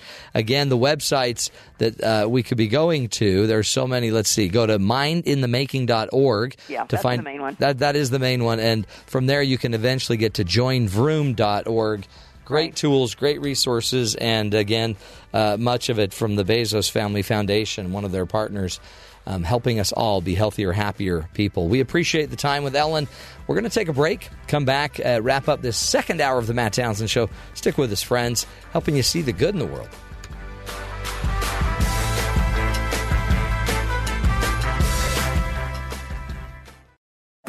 This is the Matt Townsend Show. Your guide on the side. Follow Dr. Matt on Twitter at Dr. Matt Show. Call the show at 1-855-CHAT-BYU. This is the Matt Townsend Show. Dr. Matt Townsend. Now on BYU Radio. BYU Radio. Welcome back to the show, folks. Last Friday was National Women's Equality Day, and we wanted to highlight some of the great ground that has been made. In fact, even with a new presidential candidate, the first female nominated by a party for the highest office in the United States, we really wanted to celebrate the women and the great strides they're making. So because of that, 96th anniversary of women receiving the right to vote, one of our producers, Lauren Simpson, spoke with the women in our community about the strides women are making. In 1826, the first public high school for girls opened in New York. In 1930, women were given the right to vote, and shortly after, the Equal Pay Act was passed. This week marks the 96th anniversary of women receiving the right to vote. and Friday, August 26th, was National Women's Equality Day. My name is Lauren Simpson, and I'm a student at Brigham Young University, where I study business management. I didn't realize before this year that Women's Equality Day was a nationally recognized holiday, and when I heard about it, I was amazed at how far women have come in the last 96 years. Today, women balance careers and families, and as a girl, I love to hear from women that I can look up to. We had the opportunity to ask Michelle Wall, the National Mother of the Year, what she thinks about all of the achievements women have made in recent years. I think that we've come so far. I just did a Girl Scout unit with my girls. I have Girl Scouts who are at the junior level, and it was the idea of the end of the unit, they were supposed to understand that girls can do anything and really embrace that. And one of the activities challenged the girls to think about stereotypes that impact women. Some of the examples cited in the material were, maybe girls aren't good at sports, or maybe girls aren't good at math. And my Girl Scouts were severely offended by this because that's not the mentality that they've been raised in. And to me, that brought so much joy because I think during the time that I've been raised, those stereotypes have all been in the process of being broken down. I mean, you see Olympic heroes, and you see scientists and engineers and mathematicians who are women who serve as role models for these girls. Michelle bringing up that we're breaking down stereotypes is accurate. Women continue to reach new levels, and although there are still many male-dominated professions, women are getting involved. Only 12.1% of engineers are female. So we spoke with Brandy Bond, a female engineer, on what it was like getting into her profession. At first, it can be intimidating. I think you walk into your first class, civil engineering class, and you think to yourself, 1, 2, 3, 4, 5, oh my gosh, I'm one of 6 girls. This is crazy. But then after a while, it becomes less of a scare and more of a confidence boost because you're like, I got an A. He got an A. We can totally do this. Let's rock this. And eventually, you'll see that you being so different brings something that employers love. They love the fact that your mentality is different from majority of the people in your field, and that gives you a bigger shot. At least I think it does. And it's definitely been a very big push and a very big help. Times are changing and women are changing with it. And I love that. It's so empowering to know that I can have a job, I can vote, I can do these things that men used to only do. As the times change, I feel thankful to grow up in a country where I can do anything, and I don't feel that I'm at any type of disadvantage due to my gender. Detectives and criminal investigators are another male-dominated field, with only 19.2% female, but it's continuing to rise. Courtney Hughes is the Victim Services Coordinator for the Provo Police Department. It's taken me a long time. It's taken me a lot of years to get to this point where I realized that other women are not my competition. I'm doing something I love. I'm doing something that makes me happy. My children are grown. I have beautiful grandchildren. I've made a success of my personal life. And now professionally, I just feel like it's my job to go out there and not just our victims, but my staff, the other people I work with in the social service industry who are some of the most giving, wonderful people you'll ever meet that just give of themselves all day, every day.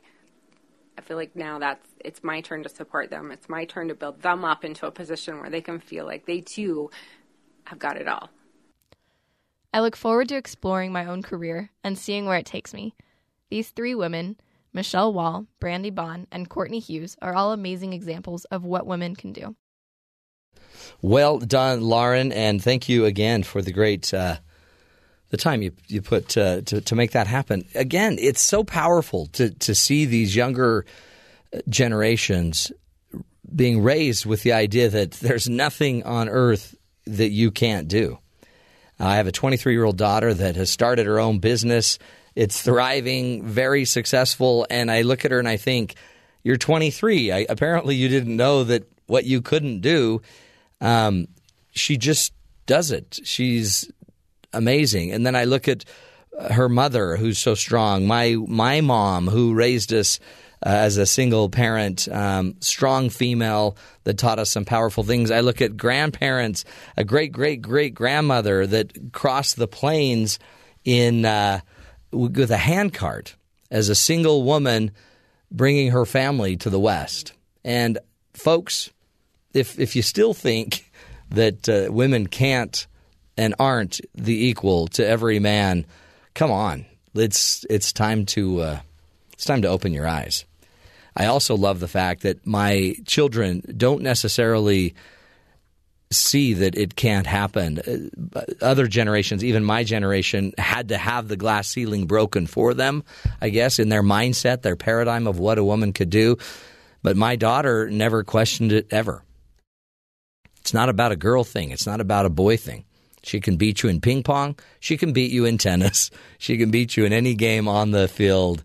And she'll beat you in business. But she'd rather work with you. It's, again, it's no longer just a gender equality issue. It's a human issue. It always has been. It affects us all. And when we elevate our women, we elevate our world. There's some amazing research we've talked about on the show before. When women are educated and they have health care and they are taken care of, the entire population is elevated with them. So shout out to all the women that we love, we care for, and that are leading us to better places. Thank you for your power. We'll take a break. This is the Matt Townsend Show, helping you see the good in the world. We'll be right back.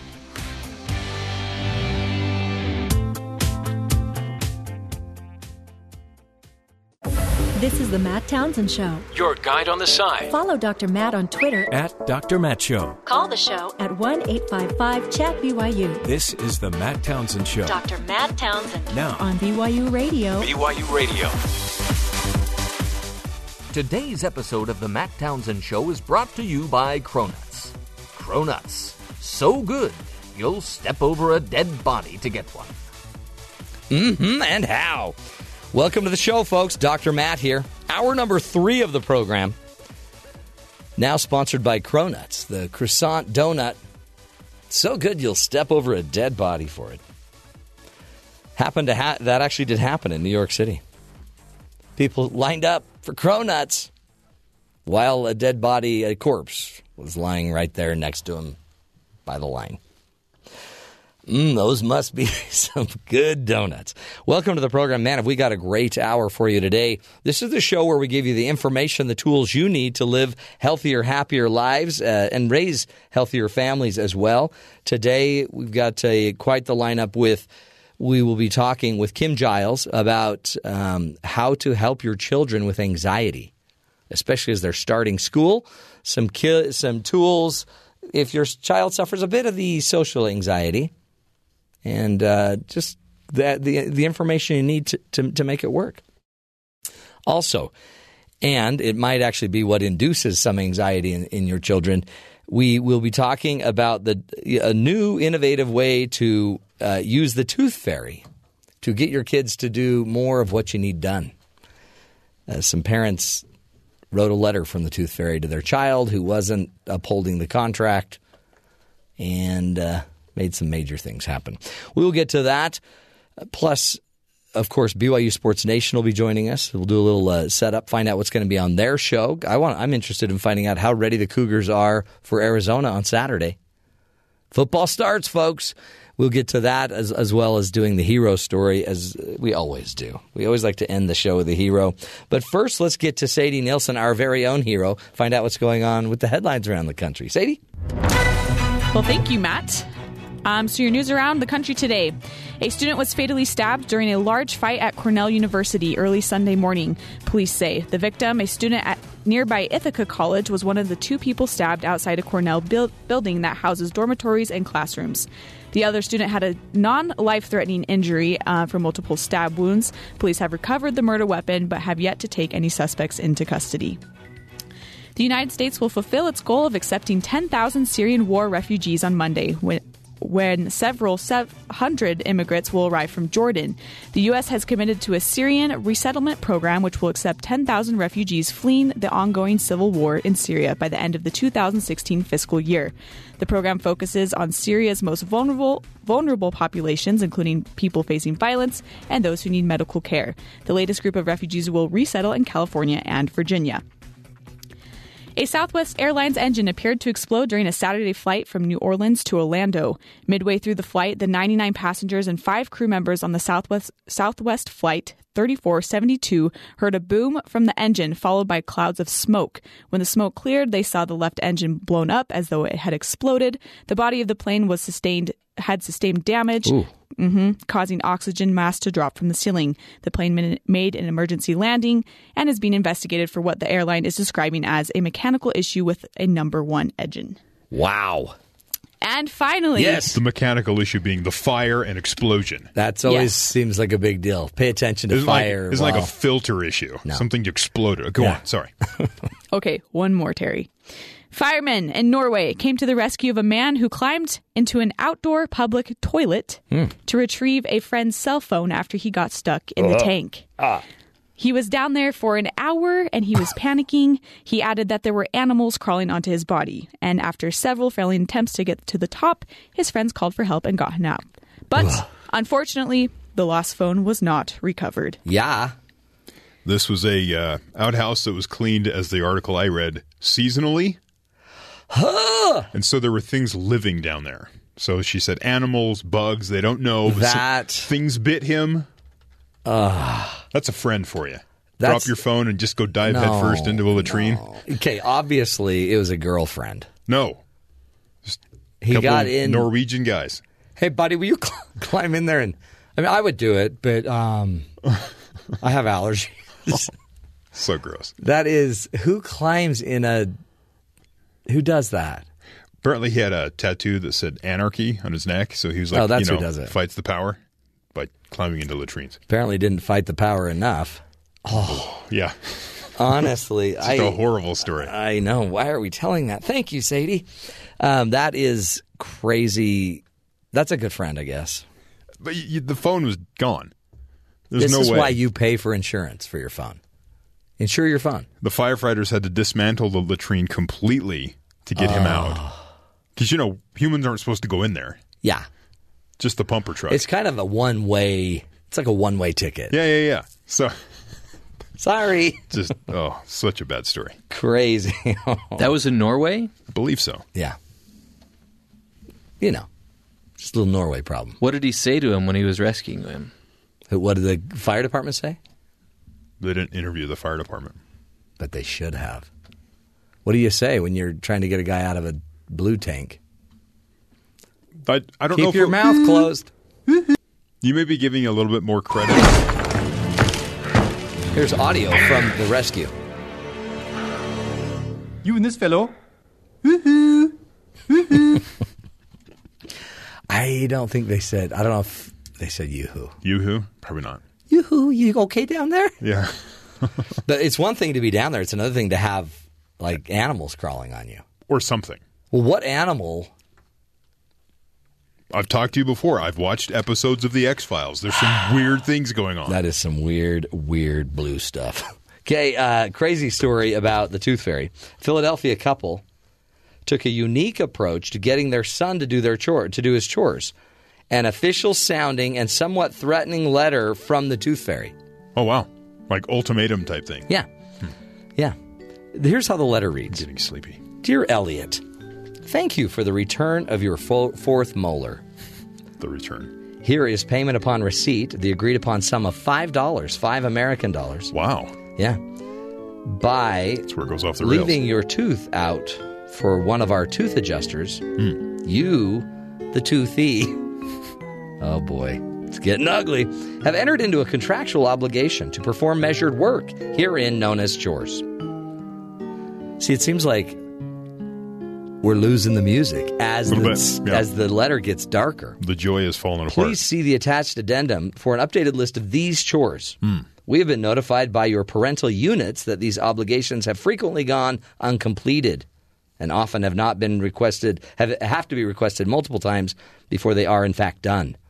If these obligations are not fully completed without demand in the specified time frame every day after school or camp, we will have no recourse but to repossess all of your remaining teeth. Wow. By force, if necessary, with no repayment to you. The most comfortable solution for all three parties involved, tooth adjusters, toothee, and parental units, is for you, the toothee, to do your chores as expected on time every day. How old's this kid? Does it say? It doesn't say, but he's definitely going to need some therapy. It's like it's either a cross between some mob movie Yeah. And like enhanced interrogation when you're talking about forced teeth removal. Always end with the last line, the power line. Do not make us come take your teeth. Wow. Warm regards, the offices of the Tooth and Fairy LLC Tooth Adjusters. Wow, that's a little aggressive by the Tooth Fairy there. They'll have no recourse but to repossess all of your teeth. Does it say by force? Uh-huh. That sounds like... By force if necessary. Enhanced interrogation, yeah. With no repayment to you. Wow. This is why we have to talk about anxiety in our children with Kim Giles from Clarity Point Coaching, because we are sending letters like this via the Tooth Fairy. Right. Not we aren't. The Tooth Fairy is. Right. They'll have to reclaim your teeth. Wow. What's happening to this world? Yeah. People get caught in blue water, helping out a buddy. I think you're giving a little bit too much credit calling it blue water. This is only cleaned seasonally. Started blue. It sounds like it's some, back up in the hills sort of campground, and they come up there every once in a while to clean up. Tooth Fairy from the Mafia. Yeah, the Mafia-related Tooth Fairy. I mean... I'll make them talk. How are these kids supposed to get ahead in life? How are they supposed to get a tooth in life? Yeah. And $5, is that the going rate? That's the going rate. My kid's really underpaid. And it depends. If you've only got a 10, it's $10. Wow. Depends what you got. For a tooth? Mm-hmm. Just letting you know. All right. I mean, I don't want to make you feel bad, but you guys are in a lot of trouble. If I don't have a 1, they're going to get like... Yeah. Some gummy bears or something, that whatever's in the cupboard. It's $1 at most. Well, no, but it's That's not. What the Tooth Fairy this told isn't me. between you guys and your kids. This is between the Tooth Fairy. That's what I'm telling. I mean, the Tooth Fairy. We had some deliberations to you've figure already out a been price. meeting. Yeah. And we figure $1 is good for it, and the Tooth Fairy agreed, so that's the going rate at the moment. But I've had a kid that wouldn't let me pull his teeth. Oh yeah. But he had one that was so loose that we were afraid it would be asphyxiated when he was inhaling. Right. So when he was asleep, we went in and we repossessed a tooth without him knowing. So $10, you must have like a union Tooth Fairy. Yeah. We've got a non-union Tooth Fairy. Yeah, we got a union Tooth Fairy, and there's certain time that you can do it. They can't work overtime pulling teeth. What's the collective bargaining agreement with the Tooth Fairy like? It's not That's good. crazy. It's really hard. Yeah. And if there's a problem, it automatically goes to arbitration instead of litigation. So it used to be a lot easier.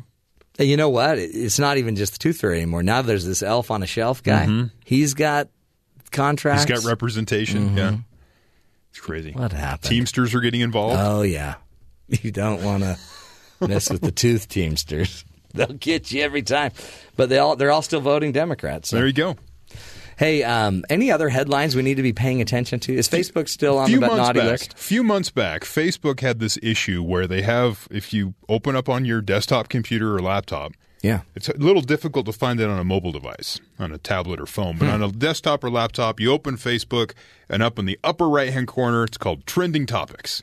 Really? Right. So up there, at first it was supposed to be automated and where these topics came from, and then it turned out they actually had a staff of people who were curating these topics. Right. And what it is, it give you a headline, and then it give you like a one-sentence sort of descriptor of why this is causing excitement or whatever. And it was all brought on because during the Ferguson, Oklahoma riots that were going on, you go to Facebook to see what's going on, and they were talking about the Ice Bucket Challenge up in the trending topics, not what was trending in the news. So they decided we need to kind of jump in and make this work better. And so they were helping it along, and then there came out some allegations that they were biased, that anything Republican or conservative leaning was being filtered out because Facebook's liberal, we don't like this stuff. Yeah. It was kind of the idea, the message.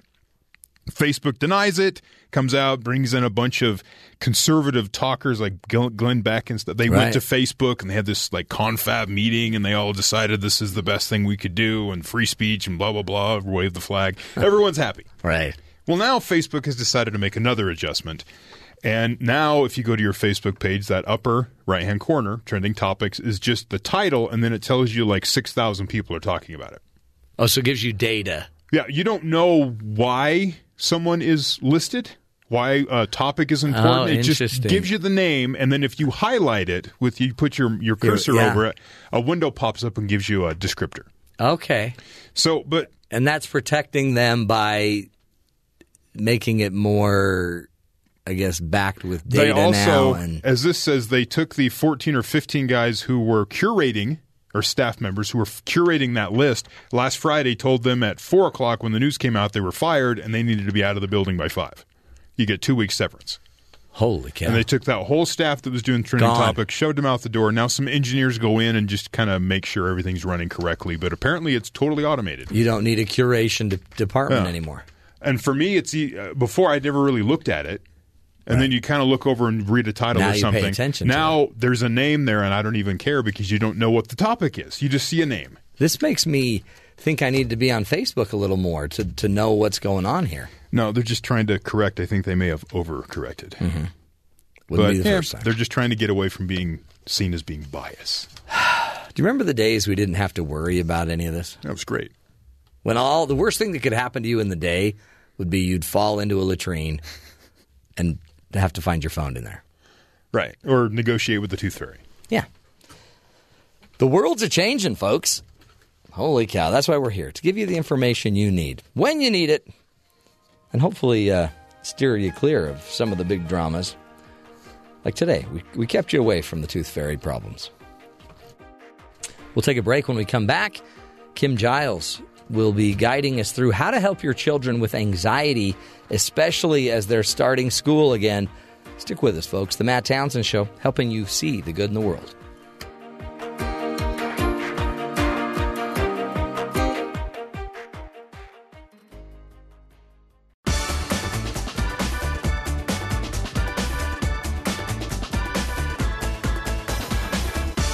Welcome back, friends, to the Matt Townsend Show. In studio with us today is Kim Giles.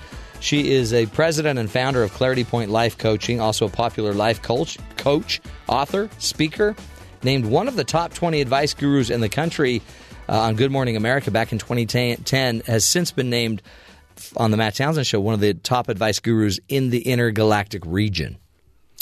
Yeah, it gets better every time I'm on the it's show. Huge. Thank you, Which Matt. is a big deal because I don't know if you heard the show, but we interviewed Maurice Pluto, Mo Pluto, we call him, the planet Pluto, which was made a dwarf planet 10 years ago, and we wanted to talk to him about his issues. He's a little bummed about it still, 10 years later.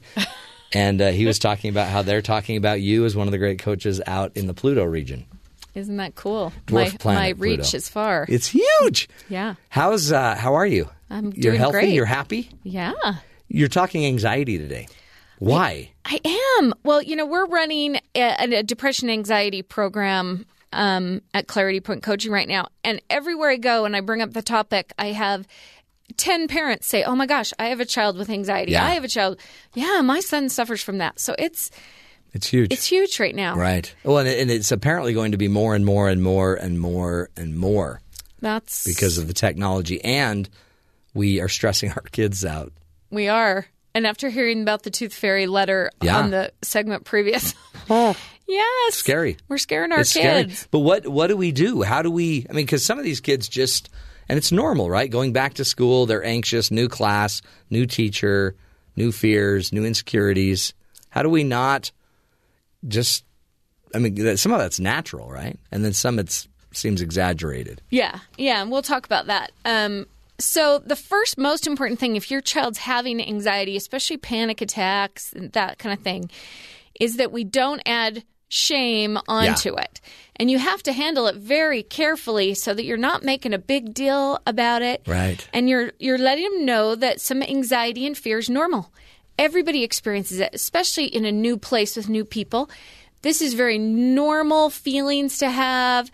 Just make sure that you're not talking about, boy, what's wrong with you? Come on, man up. Snap at it. Right. Yeah, not going to help at all if we make them feel you will stress terrible. them out even more. Right. And all of us have had times that we've been anxious, so we just need to talk about how normal it is. Another thing I found with any type of mental illness, if people believe that you believe that this isn't a big deal and that they can get out of it, they'll do much better Right. than if you're worried. Right. So if your child is hearing you talk about this to lots of people and you're freaking out about it, it's not going to help. You almost need to play it down Yeah. to some degree and let them know, this is normal stuff, but you're strong, you're smart, you're going to be able to get past this. I'm not really worried about you. You've got this. Let them feel that you have confidence. Have you heard that before with totally. therapy? With Normalize therapy, it. even. Mhm. Yeah, and if they feel you believe in them, then they do better. Right, and it's you also see though the weird thing is a lot of these children with anxiety have a parent that's really anxious. So so the parent induces a lot of anxiety by kind of pointing out how weird they are. Like, why aren't you with your friends? Why aren't you out more? Why aren't you doing this? Your friends are doing this. Why aren't you doing this? Why? And this is really Why? the parent's anxiety that Exactly. something's wrong, right? Yeah. So I always say, especially when I get parents who come and say, can you help my child, that often we need to work with you first. Yeah. Because if you have fear issues and are Right. anxious, there's nothing I can do for your child until you calm down. Because you're part of the issue here. Really. You're Totally. part of the reinforcement of it. Yeah. So normalize it. That's such a and you got this. We'll figure this out. Yeah. The other thing is that when the child is calm, not in a panic attack, but in a calm moment, explain what anxiety is about and why it happens and what goes on with our body. Explain that we all have this fight or flight response, and when our brain perceives a threat, we go into that, and it makes us breathe really fast, and it gives you all these feelings, but this is a normal reaction to your body. Yeah. The problem is that sometimes there's not really a threat. You're not really in danger, and this response in your body is meant to, help you outrun a mountain lion or right. Deal with a real threat. Real threat. So we've got to kind of recognize that sometimes our body gets tricked, and our brain thinks we're in danger when we really aren't. Yeah. And help them just understand the physiology behind it. It just doesn't work to do that in the middle of the panic attack, right? But if we talk about it when they're calm, we can teach them to ask this question: is this thing I'm afraid of real? Or is there some imagination stuff going on creating this scenario? Is it really happening, or am I just afraid it might? And have them start kind of cognitively working through that from a logical place when they're not anxious. Well, see, and there's a lot of work you should do, I guess, when they're not anxious, because then they can recall it when they get anxious. Right. So we try to fix it only when it comes up. But they're already anxious. That's not the time to fix it. Yeah, this is not the time. Now, That's I do great. believe if they're in the panic attack, one of the things you can do, I call help them come to their senses, where Hose them off. You spray them down. and ask them how cold they are. Is that freezing or what? That would distract them. It would. But sometimes if you can get them to close their eyes and pay attention to what they can smell right now, or what they can hear right now. What do you hear? If you can get them to use their other senses, it uses a different part of our brain and will calm this part down. I once took my daughter outside and sat on the porch and said, okay, what do you feel? Close your eyes. Do you feel the wind? What do you hear? And getting focused on those things really does kind of help and get them to... Well, I guess that, too, brings them to the present moment, right? Because a lot of anxiety is about a worry about tomorrow or later or in a minute. That might happen. Something down, but that brings them to right now. Yeah, you mentioned you've taught that with your son. Our son, yeah. Get present. He had started in kindergarten. We were dropping him off. All of our kids loved going to kindergarten. They ran in, no big deal. And then this one just basically said, heck no, we're not doing this. Yeah. This is ridiculous. And it was bad. It was hard. And then every day it became this torturous moment of we are horrible parents because we're just leaving him and they're just ripping him out of our van. It was pretty stressful. Well, you feel like you're committing child abuse. Yeah. Pulling them out of the van and forcing them to go while they cry like they're being sent. But he figured it out, and he learned. Everyone has to learn their method, right? And they have to learn to read their own vibes and their own emotion, and it worked. I mean, he has to work it every day, but it works.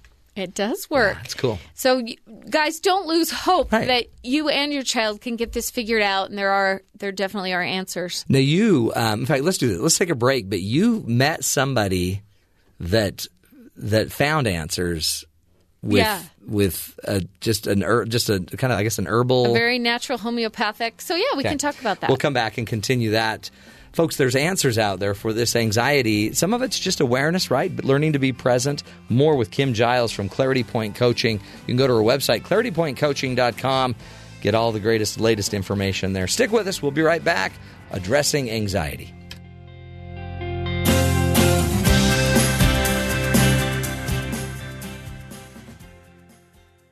High anxiety, it's always the same. Welcome back, everybody. Little Mel Brooks, lounge. It's a lounge song about high anxiety, which isn't. You wouldn't think you'd be playing that at a piano bar. Yeah, that was an interesting intro song. That's Jeff right there. Jeff brings us the great hits that many of us miss. Today, joining us is Kim Giles, president and founder of Clarity Point Life Coaching. You can go to her website, claritypointcoaching.com. Today, she's talking about helping your children with anxiety, especially as they're starting school. Yeah, it's a big stressful deal. And if you don't learn to do it, you have to learn eventually to manage your anxiety. You can learn now. We can learn younger. We can learn older. Some people just want to medicate it. And medicate it. Try other things first before you resort to that. With all the side effects, I mean, you can't have a medication without side effects. Right. Well, and how many people desirable. just have a drink in the evening, early evening, to just take that edge off? Just take that edge off, or other drugs to just take the edge off. Or some chocolate. Yeah. Just to take the edge off. None of those are real good solutions, though. There's a better they? way to do it. Yeah. Talk to us. So when I was in India in May, I ran into this woman who does homeopathy all over the world. And outside the U.S., it's a lot more common than what we have here. Right. But she came up with some homeopathic remedies for depression and anxiety. And the more we talked about them, I'm like, I have so many clients that might benefit from this. I got to try this. Right. So we tried it first on my daughter, and she is a completely different girl. Her social anxiety is gone. She's out there, and they're just all natural drops. The cool thing is that they taste like water. I mean, there's no flavor. You can put them in your child's orange juice every morning.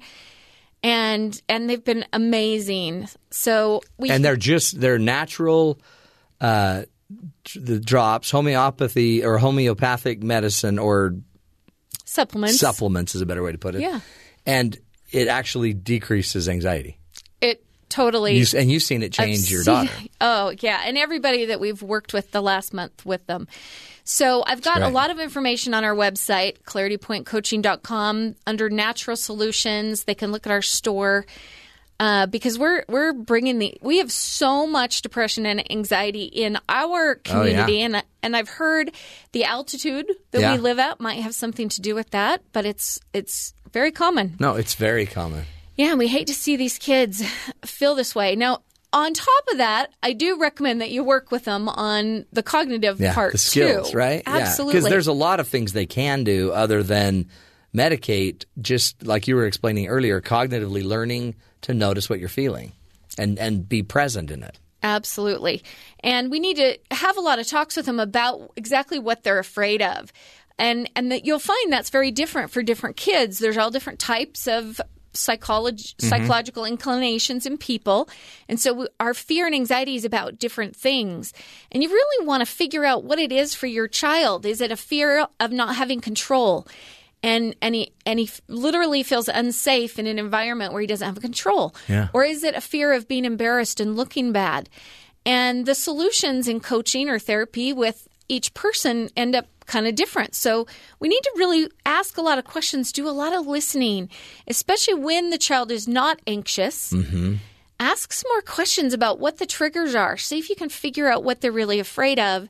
And then we can work on changing some perspectives about those things. Yeah. So you hear me talk a lot about the fear of not being good enough, which for a lot of us is a trigger. Yeah. Oh, right? absolutely. That fear of failure. And there's some amazing things that we can do to help you change the way you see human beings and their value, and that you see everybody is having the same value, and your value isn't changeable. So no matter what anybody thinks of you, or no matter what happens today, your value is the same. But these are things you've got to work with your child on every day when they're not anxious, to change the core belief about their value so that they're not as scared about not looking good. Right. So there's a lot of things on both ends, and I think the homeopathic remedies kind of take the edge off and get them calm enough that you can really work on those things. But I think you got to do both. Because, and I think the research even proves that the best methods, if you have to deal with medicine, is to always still be getting therapy, some cognitive side of it, because, you can't just keep amping up meds. At some point, you also need to learn other coping skills and preventative skills, anticipation skills. Absolutely. Like being really well prepared could also help you alleviate some anxiety. I notice a lot of my clients that have ADHD have anxiety, but they have anxiety because they're 88. They can't remember what they're supposed to remember. Together. And so all of a sudden you're like, well, yeah, that makes sense. Yeah. So let's learn some other skills.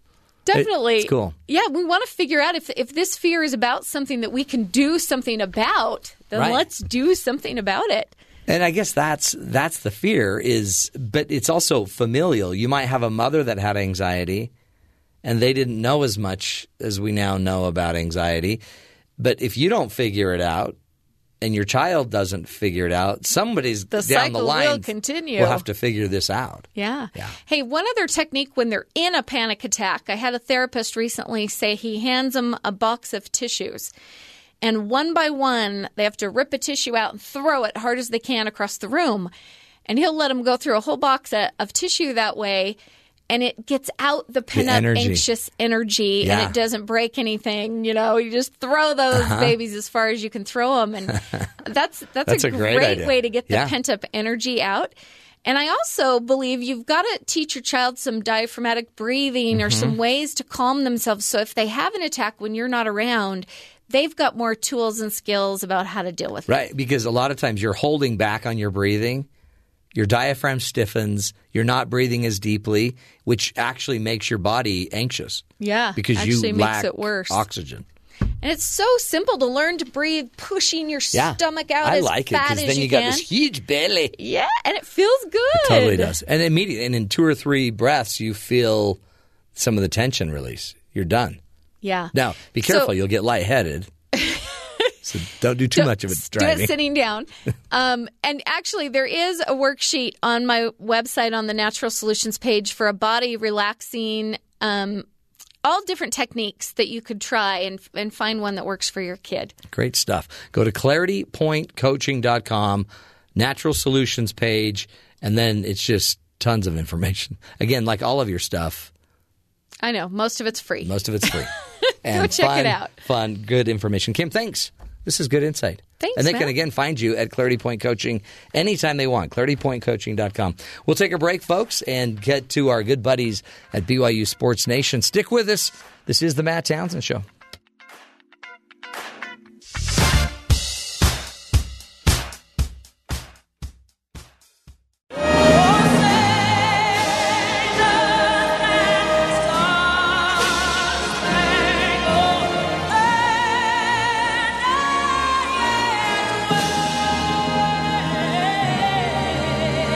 Welcome back, everybody. A little Whitney Houston for you. That was a big moment. National anthem at the Super Bowl performance in 1991.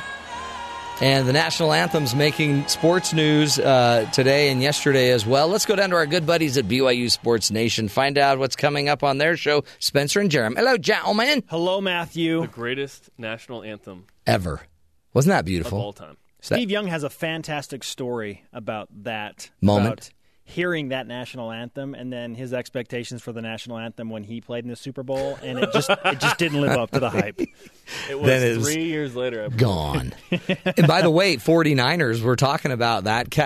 Colin, is that his name? Colin Kaepernick. Colin Kaepernick. Yep. What do you think? Not standing up. You know what? We were just talking about this. My first idea was, I wish that, one, he has a right to do that. We live in a country where he has a right to do that. He has a right to not stand up. right? Doesn't have we to. We also have a right to not be happy with that in the public forum. People right? are burning their jerseys. They have a right to do that. They have a right to do that. I wish that he would express his displeasure with how African Americans are treated in the country in another way. Mm-hmm. That's what I wish. But I will respect his right to not stand up. Yeah. I mean, I don't like it means it, though. so much. Like the national anthem means so much to people and for all that have died and sacrificed. And it is a direct shot across the bow at members of the military. Right. And that's why you see soldiers that are like, hey, I came back from Afghanistan and I don't have any With legs. no legs. I'll stand up for I'll both stand of us. up for both of us. And it's like, I'm with Jerem. Like, I have zero issue with him promoting something in a different way, but don't use the national anthem to get your message Right. out. And you're a public figure. You are making yourself even more polarizing. He's already a polarizing player in the NFL. Yeah. Like, now it's just like, see, I think you're right on. I mean, that's it. He's he also the franchises must be frustrated too, because this is a big deal, right? You can't have a lot of people hating you and make the season go well. do you think that the 49ers want to deal with that headache? No. And then who else He's going to have a tough enough time winning the starting job there. If he doesn't win the starting job, I could see a ton of scenarios where he's not even playing on the 49ers this He's hanging season. out with Tebow and Manziel. Yes. That's right. And honestly, again, he could still have his views and just say them another way and then proudly stand for your country. And I don't know, it gives you more power in your messaging. Man, when we were younger in the 90s, there was a player named Chris Jackson who converted to Islam, who then changed his name to Mahmoud Abdul-Rauf. He did this in the NBA. He turned his back and wouldn't put his hand over his heart. And so this isn't the first time a high-profile athlete has done this. And then they worked with him and talked to him, and he could then bow his head during the anthem and pray. Which is pretty commonplace. Right, now, right. I mean, I broadcast games, Spencer does games. We see the athletes during the anthem all the time, and not everyone puts their hand over their heart in that moment or even looks up. They're kind of focusing in the moment, and no one thinks otherwise in that moment. See? So there are ways he wants to make a splash, and he has done so. I knew you guys would have an opinion, and you nailed it. Did you hear about the Utah team that had to forfeit their Sunday game in Little League Softball World Series? They had to, or they chose to? They chose to. Okay. They chose to forfeit it, but, what do you think? To me, it sounded echoes of the fears of the BYU Big 12 deal. Can't play on Sunday. It's an Don't bring interesting them thing in. because as an institution, BYU does not play on Sunday, but there are a lot of BYU grads who do participate in sports on Sunday. Right. Steve Young did. They're never really discussed as being, as an institutional different than the aims of an individual. Mhm. But, famously, there have been no Sunday play for not only BYU but certain individuals. But Taylor Sander won a bronze medal on the quote-unquote Sabbath, right? Right. Religion. And that's, you could debate whether that... Jared Ward ran the marathon. Right. Jared Ward ran his Sixth best place. marathon ever. On a Sunday. And, on a Sunday. When people come up to me at church on Sunday and say, hey, can I talk to you about one of my relationship issues? I'm like, not on Sunday. Sorry. Call me Monday. I'll charge you then. Yeah, it is an interesting topic. But what do you do? Hey, is BYU, I think they got something going on this Saturday. We made it. We made it. Well, you've almost made it. It's game week. No, Matt. We've we made it. to game week. The official prep and game notes and plans for our pregame show called Countdown to Kickoff Saturday night are in order. That's at 9:30 Eastern Time. By the way, if you're local or you're going to be in town, we have a studio audience for our pregame show. Really? Hosted by one Spencer Linton. Hey. So coming up in 10 minutes on BYUtv.org/audience, BYUtv.org/audience, you can sign up. Holy cow. Or just show up and say Spencer sent you. I'm dead serious. And they can come and they'll be in the studio and we'll get really awesome live shots of them with their styrofoam finger. Yeah. Yes. Yep. And they'll get free pizza at halftime and they'll be on TV and they'll watch the game on a 27-foot screen. I guarantee you no one else has a bigger screen that they'll be able to watch the game This is in the world. huge. I did not know about this. How did you not know this? Huh? I don't think they announce things at You're BYU invited, Broadcasting. Matt. Your whole You wanna come hang family's out? invited. I totally would. 8 and up. Okay. Goodness. That's a little early. What time do we have to start? 7:30 Mountain is when the show begins. Okay. You need to be there at 7. We'll allow you to show up at 7:20. All right, thank you. Only you. Thank Only you. So we've got the week. It has started. It's going to happen. What do you think? Holy cow, that is the topic of our conversation today, specific to the offense of BYU and new offensive coordinator Ty Detmer. What do you expect from the BYU offense? Perfection. Against the University of Arizona. It is so compelling because BYU traditionally, in this scenario with a new offense and a new offensive coordinator, in the last 15 years, they have struggled against Power 5 opponents. And it's understandable because there's so much new involved. But you don't have Taysom Hill and Jamal Williams every year as fifth-year seniors. So what do you expect? Right. Do you know what I expect? I expect perfection because it's Ty Detmer. That guy, because that guy was perfection. BYU had like 5 turnovers when they beat Miami. Did they really? But yeah, he just made it happen, didn't he? Crummy offensive game, but defensively they were fantastic. Do you think he already knows his first series of plays? I bet you he has a pretty good idea. Because the point of his being the offensive coordinator and play caller is to do it in the games. Exactly. So I bet you he's thought out, okay, I'll start with this one. This would be nice. This would be nice. Get him in the sink, yeah. See? Okay. I've had all summer to think about what we're going to do on the pregame show. I have a pretty good stinking idea of what we're going to do already. I'm pretty sure you didn't think about it all summer. Because I go to bed at night and I think, oh, that'd be awesome to do that with Taysom. Okay. Yeah. I've seen how you guys put your show together, and a lot of it I think it was all invented that day. That's actually true. I know. We come in the morning, we go, what are we doing today? But you're Pinky? pros. But we do that every day. We do countdown to kickoff once a week. Right. You know? Right. And I did compare my play call or my producing ability to Ty Detmer as a play caller, so that was weird. I apologize. That seemed a little extreme right there. I didn't want to point that out, but that seemed like, are you kidding me? No, that's good. You guys you've got the talent. Anything else on the show that we need to pay attention to? ESPN's Trevor Matich will join us. What he says is a good win total for a, quote, phenomenal season. Mm-hmm. Also, Elena Medeiros of the women's soccer team. I don't know if you heard. No. They went back east and beat the defending national champions on the road. Holy 5th-ranked cow. Penn State. Oh! So they are on fire. She'll be in studio.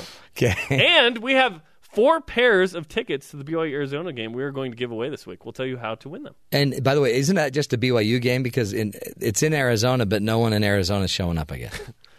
Well, yet to be determined, but we'll see. I mean, we're going to hope to give them the BYU fans. That's I think good. It's the idea. That's good. I get it. Okay, guys, sounds like a great show, and you just, again, you amaze me at your abilities and your gifts.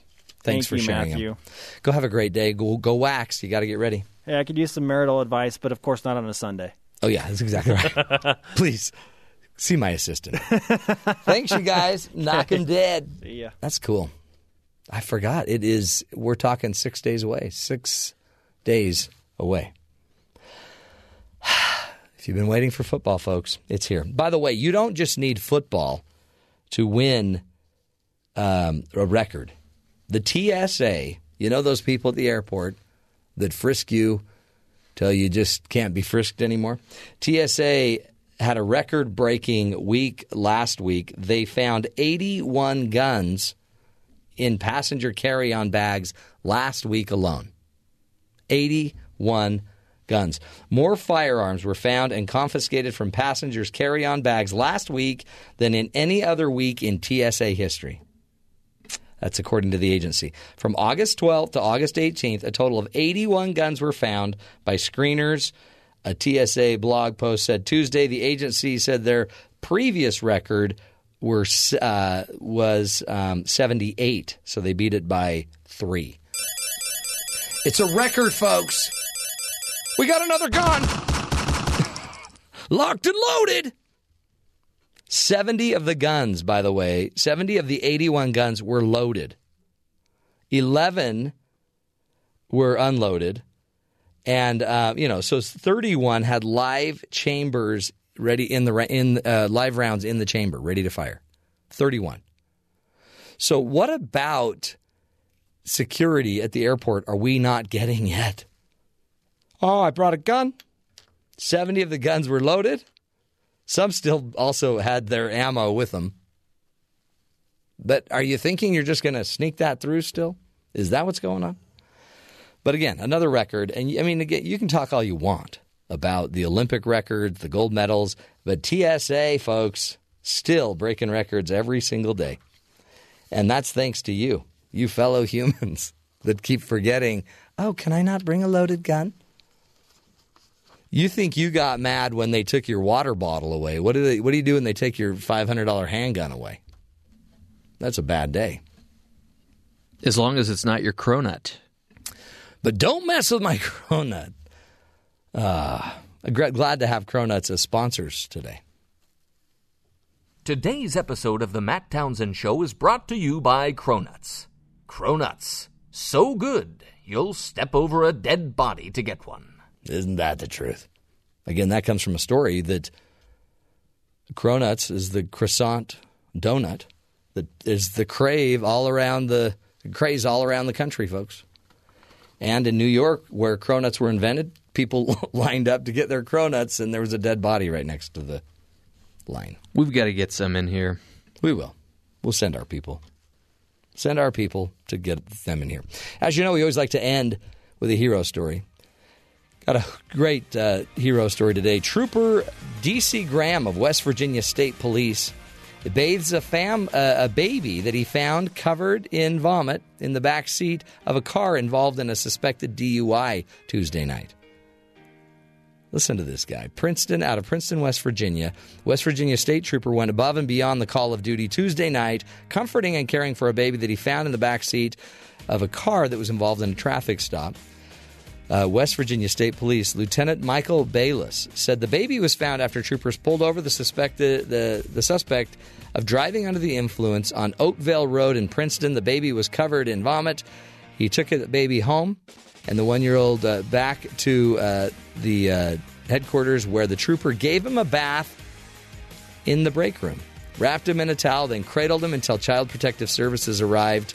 Trooper said it looked as though the baby had been sick for some time. Bayless said the baby is now with a legal guardian, and the driver faces charges with DUI with a minor. Tragedy turned into something powerful by one trooper who just opened his heart up to care. How cool is that? Folks, that's the good news of the world, is that there's people like, Trooper Bayless out there ready to help. And we can't just expect everyone else to be the ones that step up. You are one of those heroes as well. So all of us, let's just pick up our game, look out for those that are in need, judge a lot less, and appreciate people a lot more. And I think we can turn this world into something pretty amazing. We'll take, that's it. Well, that's the end of the show. We'll be back tomorrow. Just a little 20-hour break. Tomorrow we'll be back, 9 Eastern to noon Eastern. This is the Matt Townsend Show.